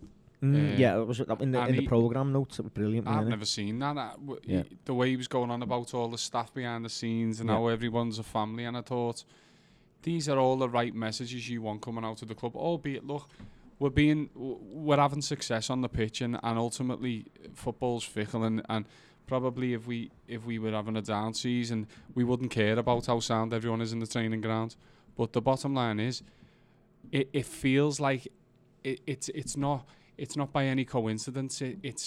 It's definitely tying into the success on the field, and it's tying into the atmosphere coming from the players and from the club. Yeah. And long may it continue. Yeah, absolutely. I mean, obviously we haven't even talked about the final yet, so I think that's the logical place to go, and long may it continue, and hopefully it continues on the back of a European Cup final win. So, I mean, if we get on to, I think it's probably worth a little sort of a jovial moment. How's everyone getting there? Go on, Andy. Because there's going to be some trains, planes and automobiles. Yeah, mine's relatively simple. Yes, so I fly to Barcelona on Thursday, kipping in a mate's house Thursday night, and then we're getting a hire car Friday, driving the 5-6 hours to Madrid, and then staying in another mate's house for 2 nights, and then driving back the Sunday or the Monday, and then fly back home Tuesday from Barcelona. Into Liverpool? Yeah, so relatively simple, yeah. That's pretty damn simple compared to some of what you're renting a hire car, aren't you, Terry? Not a hire car. So my route's quite interesting, actually, so I'll get mine out there, so... Hadn't you better leave, Terry? Yeah, I'm not as bad as Phil. He's there for about 9 days or something. Like John Candy and Steve Martin, yours, isn't it? So we go from Doncaster, which I didn't even know there was an airport in Doncaster, to be honest with you. Military base, isn't it? I think it was a military airport that got converted, yeah. But we fly from there to Bucharest on the Thursday night. Oh my God. So we're going the opposite way from Madrid. Just Conair, you're on. Cyrus the virus on my flight. So we fly to Bucharest, and then we're in Bucharest airport for an hour or two, and then we basically fly from there to Madrid. So we get into Madrid on the Friday morning, but we've actually, hotel rooms were like £1,000 a night, which is scandalous, isn't it, the way that the hotel sort of ripped the fans off. But so we had nowhere to stay and couldn't get anywhere. So we ended up hiring a camper van, which I managed to hire, and this fella's give me his camper van. It's an absolute belter, though, to be honest. Proper big modern swanky one. Yeah. Well, 4 bed, not 4 bedroom, like semi on wheels. 1 bedroom, semi-detached with a garden and a driveway on wheels. 4 fellas. But yeah, so we've got a camper van there for the 2 nights, and then on the Sunday we've got a flight to Marrakesh to fly back to Manchester. Oh my God! So I've got a few stamps going on my Pazzy, like. I've been saying that camper van's the lad's bog for the whole weekend. Shut it.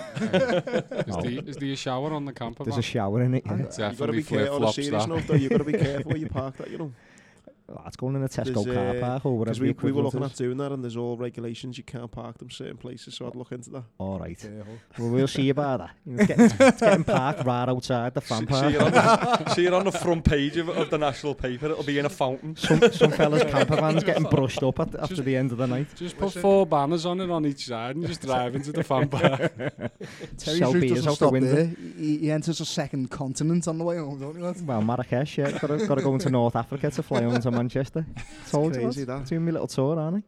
But go ahead, Phil. Give us your one. Your one's up the wall as well. Not too bad, mine. Mine's nice. Go on. I leave tomorrow at 7 o'clock, and I go to Dublin. Hour and a half in Dublin, then a flight to Southend. Oh my God. Mine's not too bad. So I'm in. I leave Two Liverpool. flights and you I haven't leave even left the Liverpool. country. Hey, no, he's going out and then back in. Out and back. The yo-yo. 3 hours later, I leave Amazed Liverpool. that 3 hours sounds. later, I'm in Southend. I've got 6.5. Why don't you 6.5 just get hours the in train airport. to Southend? 6 130 hours. quid. 6 The flight hours was in £39. Southend. Fair Yeah, enough. 6.5 hours in Southend. Then a flight to Bilbao. With a load of Spurs fans. Yeah, possibly. But then a flight to Bilbao on Thursday morning at 6:30. I've got 2 days on the beach in Bilbao, just chilling out on my own. Then I'll get the train into Madrid on the day, which is 3 hours. You did say on the beach then, didn't you, Phil? Yeah. Okay. I thought you said something else. No, I'll get on it with the lads on Saturday then, and then when we win, I'll be out all night. I haven't even booked accommodation for the Saturday night. I might kick Terry out Don't of come his near bed. my camper, Hey, you lad. better put loads of aftershave on, Phil. Get yourself out there. Yeah, that's it. Or you're Got a sleeping on the pull that beach. Got a pull. Then Sunday back to Bilbao for another 2 days, and then a fly into Gatwick, and I don't even know how I'm getting home from Gatwick. Jeez. Probably That's flight the to worst Marrakesh thing from was. Gatwick. Wait, Gary's got the worst trip, haven't you? No, that line, that line is the best line I've heard on the podcast already. You've got 2 flights and you've not even left the country. I know, yeah. Oh, he's out and back in. Go on, guys. Mine's just the longest, innit? I've got to go. Oh my God. I've got to get on a coach Prairie It's the Road longest and the grimmest. on Thursday, and then it's just a coach journey down to Dover, across to Calais, then up to North Spain and Vitoria, I think. Hang on, that's 8 butties so far. Let me keep counting. Hey, that's 40 minutes from Bilbao. You can get a little quick train to come and Did see I me. say North Spain? I meant somewhere else. And then so stay the night there. I think we've got a little B&B for like 30 quid, and then get back on the coach the next morning down to Madrid, 3 hours, and then spend the afternoon and In physio. and night in Madrid. Hopefully get the game and that, and then back on the coach. I think it's 2:30, 3 o'clock in the morning. Back on the coach and head all the way home. So If they sold it as one of them, like, air-conditioned luxury coach and all that, and you know No. it's going to turn up like some proper chariot No, last to be owner, fair- Judah Ben to be fair, they haven't oversold it at all. They've just said what it is, but it was cheap, so that was the only way I could get there. I gonna hope be you're some sitting next to proper- the bog. I was just going to say I'd be 2.5 hours early for that coach. No, it making doesn't sure matter. I was as far away The from the email says you've got a seat allocated, and it doesn't change if you're first or It last. says strictly no ale as well, that email, doesn't it?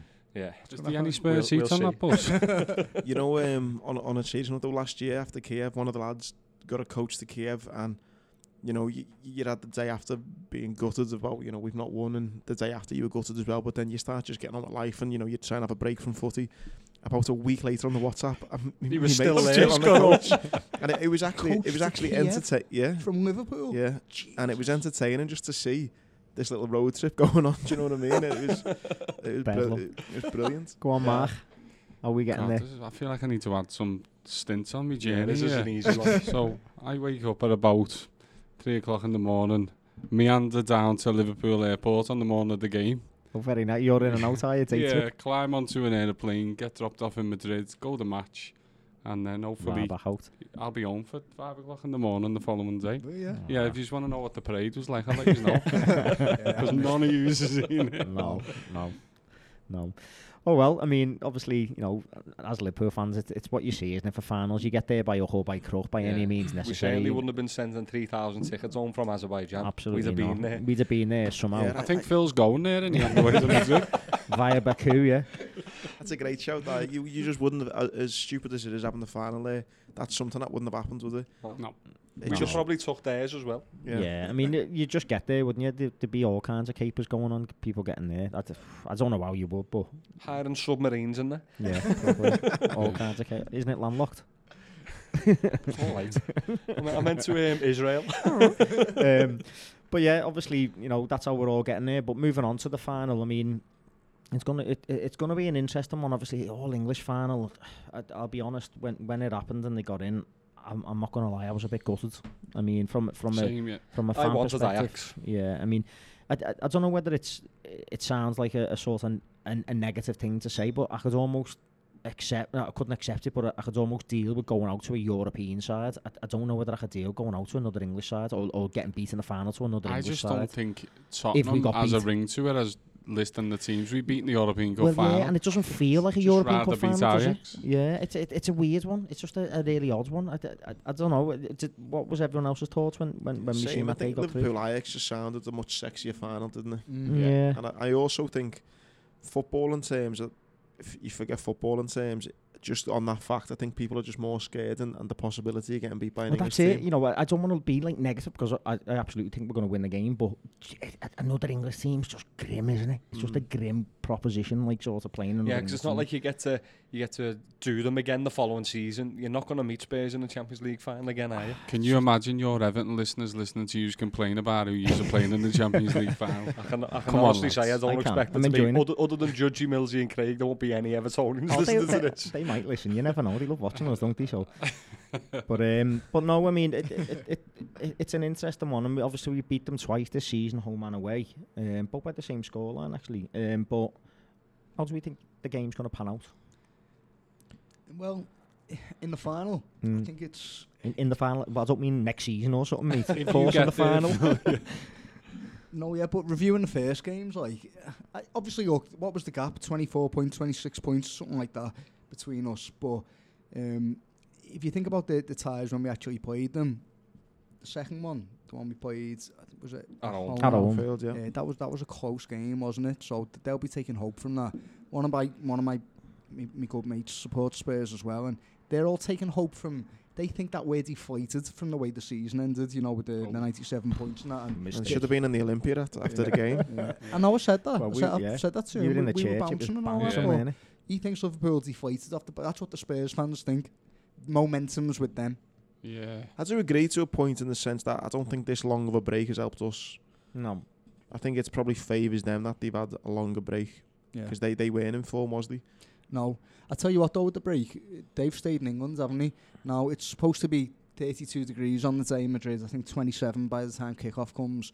How long have we been in Marbella? 2 weeks? A week. They've been in England, so I think for once, because when we went to Marbella early on, for Christmas and all, we come back and it was freaking snowing. It was snowing and it was like, game, it was almost like a shock to the system for them and it backfired, but I think this time... But we've not... I went on Redmen TV and they looked into it all, and every time Klopp comes back from a break, a mid-season one, our form dipped. Yeah, well, I mean... And it did again this season. Yeah, it did, and we said it, didn't we, on the podcast? It was like both times that we've had big, long gaps, you know, where we weren't involved in, like, domestic cups and stuff. It just hurt us. Do we know if they managed to sort of friendly out? I don't know. They were trying a sort of friendly to try and keep match fitness up, but behind closed doors. Yeah, everyone had finished the season. What's that? I can't imagine they won't do one now, surely. No, it was when they were in Marbella, though. Right. Yeah, it was. They wanted Firmino. It was mainly like, well, for everyone, like, but they wanted to get minutes into like Firmino and that. And I know they'd asked loads of Dutch teams, a few Spanish teams and that, but they were all on the holidays. The thing is, everyone's on holidays, and then there's a couple of other sort of cup finals still going on and things, isn't there? You know, like domestic cup finals and things like that. So they obviously don't want to risk players, you know, sort of getting injured themselves. A lot of teams don't want to help you out, do they? No, so I don't know, to be honest, is the answer to that one. I don't know whether they did manage to sort anything, but I mean, just looking at the lineup, it's I almost feel like our lineup picks itself. But I mean, what midfield would you? Well, I think it's that's the area, I think it's you can pick the 10, can't you? It's just one midfield option, whether it's Milner or Henderson. I think you'll go with Henderson. You say that, no, but why not? I don't agree. Ooh. I don't. No, I think it's Gini Wijnaldum's position that's up for dispute. I think he's going with Henderson. He trusts his captain. I think he's gonna. I think it's a tough one. Personally, I go with Wijnaldum, and I absolutely love James Milner, but I've got a sneaky feeling he might bench Wijnaldum. You know, I've got a sneaky feeling he's he's gone with Wijnaldum and Henderson in Europe. Often it's tried and tested. I think Fabinho's an absolute must. I was going to say we're not having any way Fabinho's not starting. No, I think he's definitely playing that for game. For me, mate. the toss-ups Milner, Wijnaldum. I don't know what you lads think. I don't even think it's a toss-up. I think Milner's such a great player to come on to calm the game down, to put that experience in. But I think all day it's Fabinho, Henderson, and Wijnaldum. Yeah. So Henderson is the more advanced of the three. Like Yeah. Wijnaldum is the number Yeah. 6 alongside Fabinho, and then Henderson is the more I advanced. think the Wijnaldum will do the thing where he's kind of Fabinho sitting back and Wijnaldum a little bit ahead of Fabinho and Henderson just doing bombing on. down. But yeah, I think not only I think those three deserve to start. I think Milner's such a great addition to bring on. Yeah. So Not only does he whatever way the game's going. exactly, whatever way, if you're Yeah. winning Yeah. and you need to just calm, or needs to galvanise them and go and keep going, he's Makes the man sense, you yeah. bring on. Don't it's disagree at all. and it's a weird one because I know Henderson is the captain and he has been excellent in that more advanced midfield position, but I look at it, he's a great one to bring on as well because he's a bag of energy when he comes on, and he almost when he does get brought on, he comes on with like almost an anger, doesn't he? Like a point to prove. He'll play Henderson, Terry. I think. I think he will. You I know. think he will. But I mean, I don't know. Like if I was picking that, I think I'd go Fabinho, Wijnaldum as the sort of two holders. Fabinho with the being the deeper of the two, and then Henderson in front of that. But It's horrible leaving Milner out, but he's got a part to play in that game. And I tell you what, if it's getting anywhere near penalties, I'd sacrifice anyone for He's it. 100% coming on. 100% coming on. He's getting at least 20 minutes. He's the first sub, isn't he? He's Yeah. the first guy on the pitch. That was my only bone of contention for the starting lineup. I think Klopp trusts and loves Milner so much that would he go as far as to start him in the game for Wijnaldum? But I think Wijnaldum's Everyone's he's saying earned his no, crust no, this but season. He's earned his spot on that. Wijnaldum got dropped for Barcelona. It went in a very must-win game. We were 3-0 down. That was Klopp Yeah, basically but saying, then pick comes your on and best scores team. two. But we had Nobody. His did he initial want an decision option? was, I don't want to play Wijnaldum. Wijnaldum, and it got the best out of Wijnaldum as well. No, I 'Cause don't think you can ask for that again. though. That No, same you reaction. Can't, you can't use that and logic. But it gives you an insight into Klopp's mindset. What when I Sorry. was just going to say, when the chips were down and Klopp had to make a decision, Wijnaldum got benched. It could have been based on the fixtures still going on because we were still in the league, weren't we? Yeah. And maybe I can't remember. I can't say I can remember, but maybe Wijnaldum played 90 minutes. Yeah, I the think game they were before. tired as well. Then you know what I mean. I think that was more of a rotation. I think than. Yeah. Who's fit and You also think you just can't be skimmed over it. You don't think Gomez gets in and no. No, I don't think he's got late. enough minutes in his legs to be honest. I got asked that on, we do the City talk of a Thursday, and I was on it last week, and he was asking me about Gomez, whether I think he should start because of how well he started the season and now he's back from injury. I just came back with, what's Matip done wrong? Absolutely. He's done nothing wrong. Yeah. I think it'd be criminal to take Matip out. Yeah, of that I team agree. now. I mean, and we both said probably he's our most improved player this year, Matip. Yeah. There was seasons, a couple of seasons ago, and when we first signed him, where I thought he's just not going to make the Like grade at Harlem Liverpool, but he's Globetrotter been running around the absolutely pitch, unbelievable since he's came in. He's done nothing wrong, and I agree with it. It would be criminal to take him out of that team, I think, and especially since Gomez. I mean, he's probably only got maybe, I don't know, total of about 180 minutes or something under the belt. A since he came back centre-half from injury, partnership's so- about understanding each other and consistency. It's very important in that position on the pitch, more so than any other position on the pitch. Matip and Van Dijk have got that understanding They've with each got a other now. rhythm going, haven't they? They've got a rhythm, and if there's anywhere on the pitch you don't break that, it's centre-half. Yeah, it's not just a centre half either. It's Matip with Trent and Van Yeah. Dijk with Robertson as well. Yeah. They've all got this momentum going with them at the moment, and to you'd break that load up to would just be change that, wouldn't ludicrous. you? Yeah, and obviously The question comes because Gomez was absolutely phenomenal at the beginning of the season. He surprised everyone. He was, he was 9.5 out of 10 in many Most games, yeah. Yeah, so that's where the question. That's where it has some validity, doesn't it? But You know that though as well, and this is not knocking either Gomez or Matip or even Lovren when he's come in. I think a lot of us had at least a 7 when we play alongside Van Dijk. yeah, I mean, he drags players. He drags players up.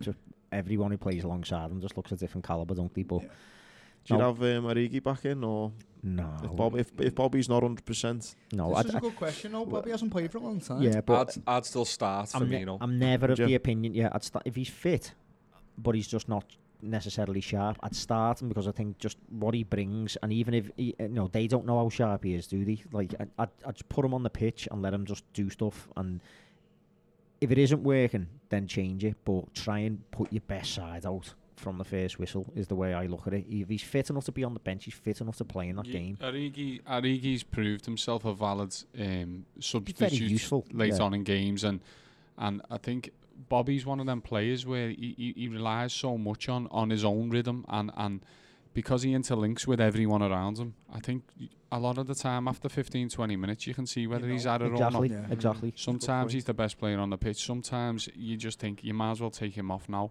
Yeah. I'm not suggesting for a second Klopp will hook him in the first half, but if he's on it, he'll get minutes. He'll probably leave him on to 80 minutes. If he isn't, I think probably on 60 minutes you'll see Origi coming on. And do you know what? I'm not too worried about that. I think, you know, Origi's forced himself into that position where he's our next best, and he's proved he's got a goal in him. So if it's his night, good luck to him. And when you put Mane in that 9 as well, he's pretty frightening up there. Do you reckon that's what he'd do? Put Mane in the 9? Yeah, I don't see Origi up top. Well, no, but do you see possibly Salah in the 9 and Mane on the right? Because No, don't forget he played there for us on the right. Yeah, I think the way they both performed as the 9, I just think Mane get the nod more. It's gone that way, I think it might hasn't be, as the season's yeah, gone on. but I think it might be more a case of see what's going on in the game. You know, if Salah's absolutely got their left back in his pocket and Mane's struggling a bit, then Mane will go up top. Where if it's the other way around, you'll probably see Salah go up top and Mane stay out wide if he's got their right back in the pocket. So I think it might be a case of, right now you'd probably say Mane will go up top,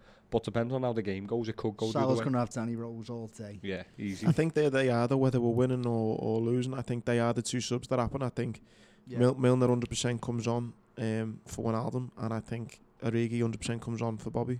Yeah. Whether we're winning or losing. You asked the question there, though, Andy, about Firmino. Have you got any inkling that you think he might not be fit enough, and you'd maybe start with Origi for fitness, or are you in agreement? You know what? After the Barcelona game, I wouldn't be as bothered if he did start Origi. Yeah. You know, if you'd asked me maybe 3-4 months ago, I would have thought, but yeah. I think he's proved himself. You look at Newcastle, you look at Barcelona. He's got some limitations, Origi, and I like it when he gets the ball on the wing and he wins you the corner and he runs. He runs with it, and then gets in the box when he can. But what I don't like seeing Origi doing is getting into playing in around the 18-yard box. Don't think he's that level, that type of ability of football. But if he sticks to what he's good at and he doesn't try and do stuff he can't do, then I think he's a good player. And I think that's why I was saying it, when he comes on, he'll go out wide as opposed to up top, because that's where you know his ability is. I don't like him back to goal. Yeah. But I mean, obviously, we're looking at that from our perspective and what team we put out. I mean, what about the Spurs side? Because Harry Kane coming back and declaring himself fit, I think, is an interesting one. I mean, from my perspective, I think I prefer to play a team including Kane. Mad as that sounds, but I'd be interested to see what everyone else's opinion is. Me, I agree with that on the basis of he takes a while to get going. You know, you look at, he's never scored in August. I think he did for the first time, but he's renowned to not start kicking on until September. I think not just for that basis. I just don't think Spurs are as good a team when he's playing. I think they've seen when Son's been leading the line and they've had Lucas Moura and Eriksen and Ali behind them, they've looked so much better as a team of players. I know Kane as a single player is probably their best player, but again, as a team, I just think they're so much better. I agree. I think Tottenham suffer to an extent with Kane, albeit he's the match winner. But when he isn't the match winner, he's upsetting the balance. I look at him as a conventional striker, albeit a top draw one. And I think Liverpool are all right against conventional strikers. Yeah, I mean, that's the point. I was on City Talk with Matt Jones, and it got brought up, and he was saying, "Are you sure you prefer Kane, playing against it in a final? He scores so many goals." And I was like, "Yeah," because I said same as what you're saying. He's a very, very visible, upright. You know where he is at all times on the pitch, sort of striker. Yeah. Not at all times. You don't. You'll lose you, and it's in the back of the net. I know what you're saying, but I look at Van Dijk and that and think if you're putting Harry Kane up against like a Van Dijk, I'm almost positive that Van Dijk knows where he is at all times on that pitch. The counter argument is that he's... Well, just let me sort of finish that point. Is when you start putting the likes of like what Gary said, and you've got Son, and you've got Moura, and you've got Eriksen and Ali, I feel like it's like a multi-faceted problem because they're all tricky sort of technical players. I was about to say that, the exact point. Yeah, exactly, and it's a much more difficult problem to plan for and prepare for than someone everything's coming through one player. Out and you've got Sturridge just as your centre forward. It's a lot easier to handle. It's the same sort of... Do you know, though, I think what a lot of people have been saying going into the final is it's Kane or Son, or it's Kane and Son, but Lucas Moura goes on the bench. But, we've seen Tottenham against us, they played two totally different formations, 3-5-2-1. He switched it because they were getting dominated. But I think the key thing is here, though, Harry Winks isn't fit. So what you could see... He is, isn't he? He's going to play a part, but he's not going to be able to start. But I read that today. There's a lad in my work who's a Spurs fan, and he said he's almost forget about the Kane argument. Harry Winks being available and playing is so. I know, but crucial what I'm trying to say here is that if Winks doesn't play, they might go 3 up top. They won't risk They that. won't meet. They might go in withstand the midfield. final. Eriksen, Ali, and play all 3 of them up top. So I can't see it. I can't see them doing We that. would tear I'd them love to apart see if they Ali went 3 Eriksen up and front. another in the midfield. Who else would be in that midfield with them? Sissoko. And Isn't he injured, Sissoko? You've got Dyer. Well, Sissoko has had a knock, and then you've got Dyer. So this is what I mean. They're struggling in midfield, so they might go Sound. 4-3-3. I'd love to play that midfield. Me too. Yeah, I mean, if Dyer, Ali, and Eriksen sound, I'd play against that midfield. I think our midfield would do all kinds against that. Yeah. And I can't see them going 3 up top in a final. I think Certainly not against us. not against us. I think it's that'd be madness on their part. I'll tell you what, I'd have a lot of respect for Pochettino if he didn't start Kane, if he just benched him and went Son Mora, because I think another aspect of the Kane argument is he gets the ball and he shoots. Wherever he is, he's got this God-given right. I'll shoot from wherever I get the ball, and I'll take that from Kane. You know, and to me, Liverpool, you don't hurt Liverpool with 2 passes and a goal. You hurt Liverpool by playing tricky, fast, precise passing football, and maybe with a break in the box. Yeah. Liverpool know how to defend, and to me, Harry Kane, let him shoot from 35 yards if he wants to. It's going to have to be an absolute wonder strike if he's going to score past us from there. Yeah. Counter argument for Kane is he's a man for the moment, isn't he? He's a big game player, and when it comes to him and he's got that half a chance, which teams get, especially in finals and that, he's the man who'll put it in the back of the net, even if Spurs are crap for 90 minutes. I think That's it's been the Spurs haven't played in many big counter-argument. games, have they? What's that? Spurs haven't played in No, many they big haven't. games. Speaking That's of man true, for the actually, moment, look at the semi-final, Lucas Moura. Lucas Moura's the man for the moment for them. Yeah. He's, we've How got many Scored you at dro- how many Anfield you as well, drop in? didn't he? yeah. I think, maybe this is looking at it through rose-tinted glasses, but throughout watching Liverpool in my lifetime, we've always there's always been drama. I remember the 2001 treble season. We won Arsenal. It was 2-1, 2 last minute Golden goals. goal. Alves going through the Gerrard final against West Ham. Even the foul of Birmingham, that was penalties. Penalties. I don't want Carragher took one. I don't want to jinx this, but I genuinely, just because of the quality of what we've got, I think this will be one of the first finals where it's 3 or 4 nil. I Can do. we edit that out, please? I don't want any part of that. Honestly, mate, I genuinely, I just think, we mentioned at the start about looking at last year's. If we've got Alisson in goal, that's a completely different game last year. Yeah. I think we've got a lot of big game players. You spoke before about Moura and Harry Kane. Look, all of those players in our team, they're all big game players now. They've proven that throughout the Champions League run, which we've discussed, and last year they've all got experience. You got 2 fullbacks who played unbelievable all season, probably 2 best fullbacks in Europe. Yeah, I think it's got the potential. It could be 2 or 3 nil by half time. I think with Sadio Mane and the form he's in and the quality he's showing, I just don't think that he's not going to score, honestly. I look at our team now, and it's amazing to say after the season Salah had last season, and all right, he hasn't reached the heights of last season, but he's still absolutely top draw. But if you look at the last 15-20 games, Sadio Mane is an absolute beast. And who'd have thought someone of his size had turned into the best header of a ball? Yeah, no, I've been saying that. I think He's he an scored 7 or 8 absolute headers. I agree with that. And at the same time, I can't see Salah not scoring. No, 'cause I, last ca- year's I Salah just last think of year.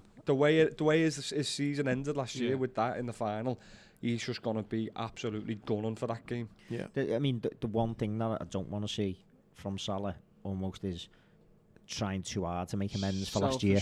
Yeah. And sort of, and not taking the right options and hitting shots. We've seen and elements things. of it, and There's we've been- excused there's it. been elements of it, and you can get away with it, when it goes right. But because last year was such a disappointment for him, I don't want him to feel like he's got to go and prove a point on the world stage. I don't think he will. I don't think he's like that. I don't think he's that type of player.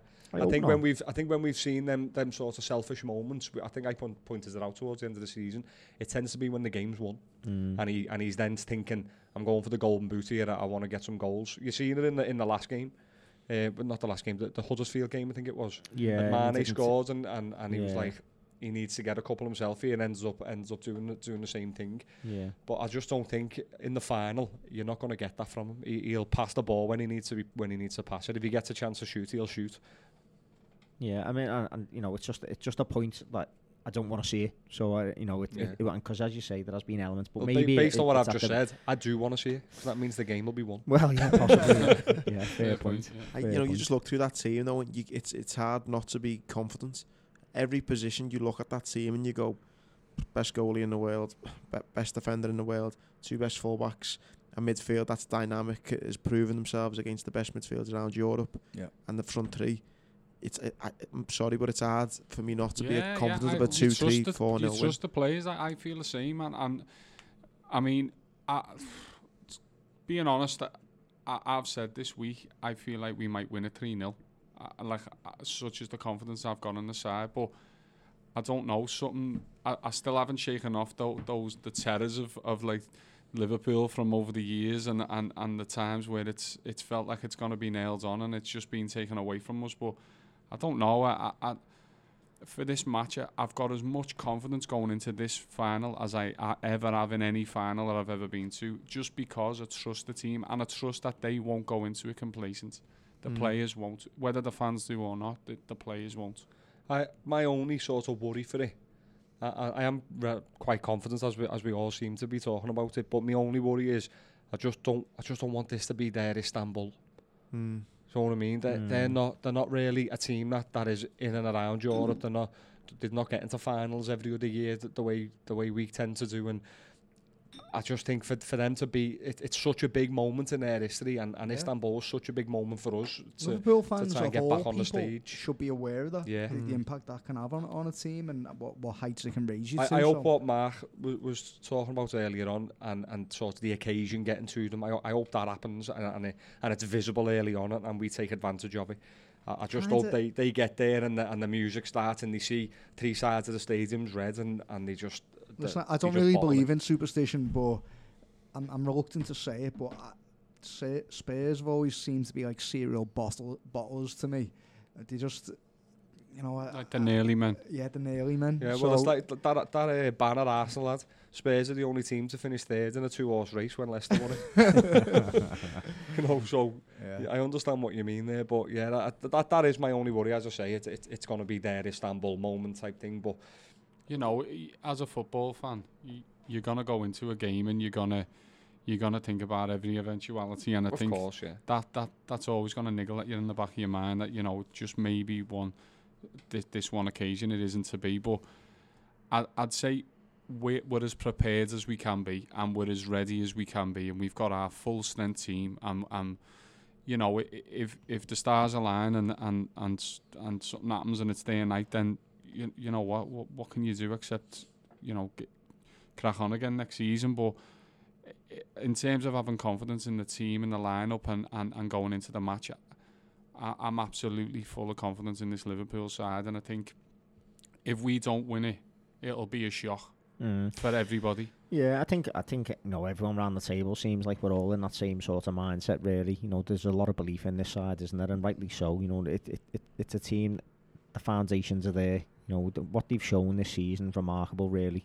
And you know, it got mentioned before. I feel it really does feel like it's this team's time, and they deserve something, you know, from this season after the effort that they put in and stuff. So I mean, there's not really much more to say. I think we are the better side, and on the night, bar some mad mishap, I can't see us sort of not getting the business done. Will we be doing a drunken instant match review from Madrid, will we? Yeah, I think it'd be rude not to do a drunken instant match reaction, won't it? Unless Gary's got to get on his coach and start going home. You know what I mean? What time are you off, Gaz? I think it's like, I haven't had the full confirmation yet, but I think it's like 2:30, 3 o'clock in the morning. Do you know what happens if it goes to penalties or not? Will they delay it a little bit? Yeah, it gets delayed. I think that's with the eventuality of that in mind. I think it'll already be done by that time. But if it was to go to pens, I think it'd be a case of I'd have to go quick. Yeah. I mean, like obviously, when we get there, what's the situation? What's all this nonsense about fan parks and all that sort of? Yeah, I'm a bit worried about that because I haven't got a ticket. I'm not banking on getting one. I'll do my best to see if I can get in and all that, but we'll see what happens. But the fan parks are meant. It's a shut at 6, aren't they? Yeah, they're meant to be shut at 6, not showing the game. I don't know if they're just saying that so fans don't go over there with no ticket. Yeah. You know, but that's what they're saying. And there's they've also done it last year. It wasn't on in the fan parks. It's to dissuade. yeah, Put it this without way: the if ticket. you're trying to stop people trying to bunk in, you're not going to say, "Well, don't worry," because 2 minutes away from the turnstile, you'll get people trying to bunk in who weren't even planning to bunk in just because it's next to them. So, Yeah, you I mean, know. there's some. I don't know exactly where they're located, but there was in that letter that Joe Anderson wrote. I think there was some concern about where they were because I heard talk about people were going to be stranded, not being able to get to But the grounds. the grounds and stuff. isn't in the city centre. It's sort No, of on but the it's not where the outskirts fan south of the parks are. airport, and I Yeah. think that's where the fan parks will probably be as well. And then I think like the chat was that if they do close them, then all of them fans have got to get from the outskirts of the city into the city, Yeah, and they're all to going to be find scrambling buses, to isn't it? find somewhere to watch it and and, then stuff. Tottenham And fans and Liverpool fans all all be at the mixed. same time, yeah, which will obviously be. I can't see there being too much trouble though, I between can't. the two fans. No, I hope not, because it'll spoil the occasion. You know what I mean? And It's that's their one thing that party, isn't it? we don't Spoils. have, isn't it? When we go to these European Cup finals, we never have trouble. It's always like a good atmosphere and stuff, and you know what I mean. You don't want to see it get marred by trouble and all that, do you? I'm not too worried about. Well, you know, hopefully not, but about the fans getting to see the game if they're not going the match itself. If they can get to that moon surface that we played Istanbul in, 3 hours away from the middle of Istanbul, Yeah. I don't see Madrid being Any a big problem. a massive problem. There'll be people who aren't even taxi drivers giving people lifts in the Yeah, boot yeah. again, won't there? So, Yeah, know, I mean, an interesting the point. city will be ready. One of the lads has just sent over, and apparently it's being tweeted by Tony Barry. Is that he's actually came out and said that being told by Spanish authorities that there's a bylaw being put in place for the weekend starting. If you've got a ticket and the ground is too full, you can legally be refused entrance with a valid ticket. So make sure you get in the grounds early, and that came directly from Tony Barry, who's obviously a fan liaison, isn't he, for Liverpool now? Yeah. So it's an interesting one. They're obviously a bit concerned about forgeries and things, and the ground getting too full. So any Liverpool fans who are going there with tickets, because I mean it happened with Athens, didn't it? It was like any fans who have got tickets, it might be one of them that you've got to plan to get in the grounds early, because Just what- get in what and, we and don't be want careful is- with your ticket Absolutely, as well yeah. before the game, obviously. yeah. But I mean, there's not really much else that we can say on the Champions League preview, except we're all confident, and we're all looking forward to getting there and get in the sun, get a beer, and let's watch this red team absolutely blow the lights out and smash this Spurs side. Absolutely. You know what I mean? But it's been a pleasure to exciting have you on the podcast, gents. Thanks for joining us, and obviously from myself, Gary, and Phil. It's nice that in our first season as a podcast, we're getting to do a Champions League final preview from a Liverpool perspective. Real honour for us and a pleasure, and it's been a great season. And let's hope that we can round off this season. Well done, lads. By the way, on your first year, fantastic. Yeah, appreciate it. I'm a fan of the show, so it's great to see behind the scenes how hard you're working. But the show's brilliant. Long may it continue next season. Yeah, really appreciate it. And the Blues as well, to be fair. They're not a bad bunch. There's worse ones than them, to be honest. There's definitely worse. So yeah, but no, obviously we'll be back with a normal podcast next Monday. I think Phil won't be here. He'll still be sort of trekking home from wherever he is. Probably walking from Bilbao. I'll be on the or something. beach in Bilbao. Don't worry about that. Away we go. I'll be in my coach still, Gary will still be on. So I'll be here doing a podcast on my own then. You're not in Africa, no? No, I'm home on the Sunday, me. So, we have got a normal podcast going out on the Monday, and hopefully it's one that we're going to be reviewing a Liverpool win in the Champions League final. So do join us and tune in. We as we mentioned on the last podcast, we have got a full schedule throughout the summer. We're not going to disappear and stuff. There's obviously holidays, but we'll work around it. But we're still going to be getting the podcast out, and obviously might not be as long episodes because the topics are obviously a bit skinnier on the ground, but there's always stuff to talk about, transfers and stuff, and what's going on, and we've got a couple of little specials and things lined up, so do tune in. Obviously, any questions, any comments, any reviews want to get across to us, do get on our social media. It's Across the Park PC on Twitter and Instagram. Search us on Across the Park on Facebook. You can also go to the website, which is acrosstheparkpodcast.co.uk, and you can send us any messages or emails via the website as well. We do have a chat function on there. So yeah, all that's left to say is thanks for joining us. Hope you've enjoyed the show. Come on, you mighty the Reds. Red Men. Come on, Reds.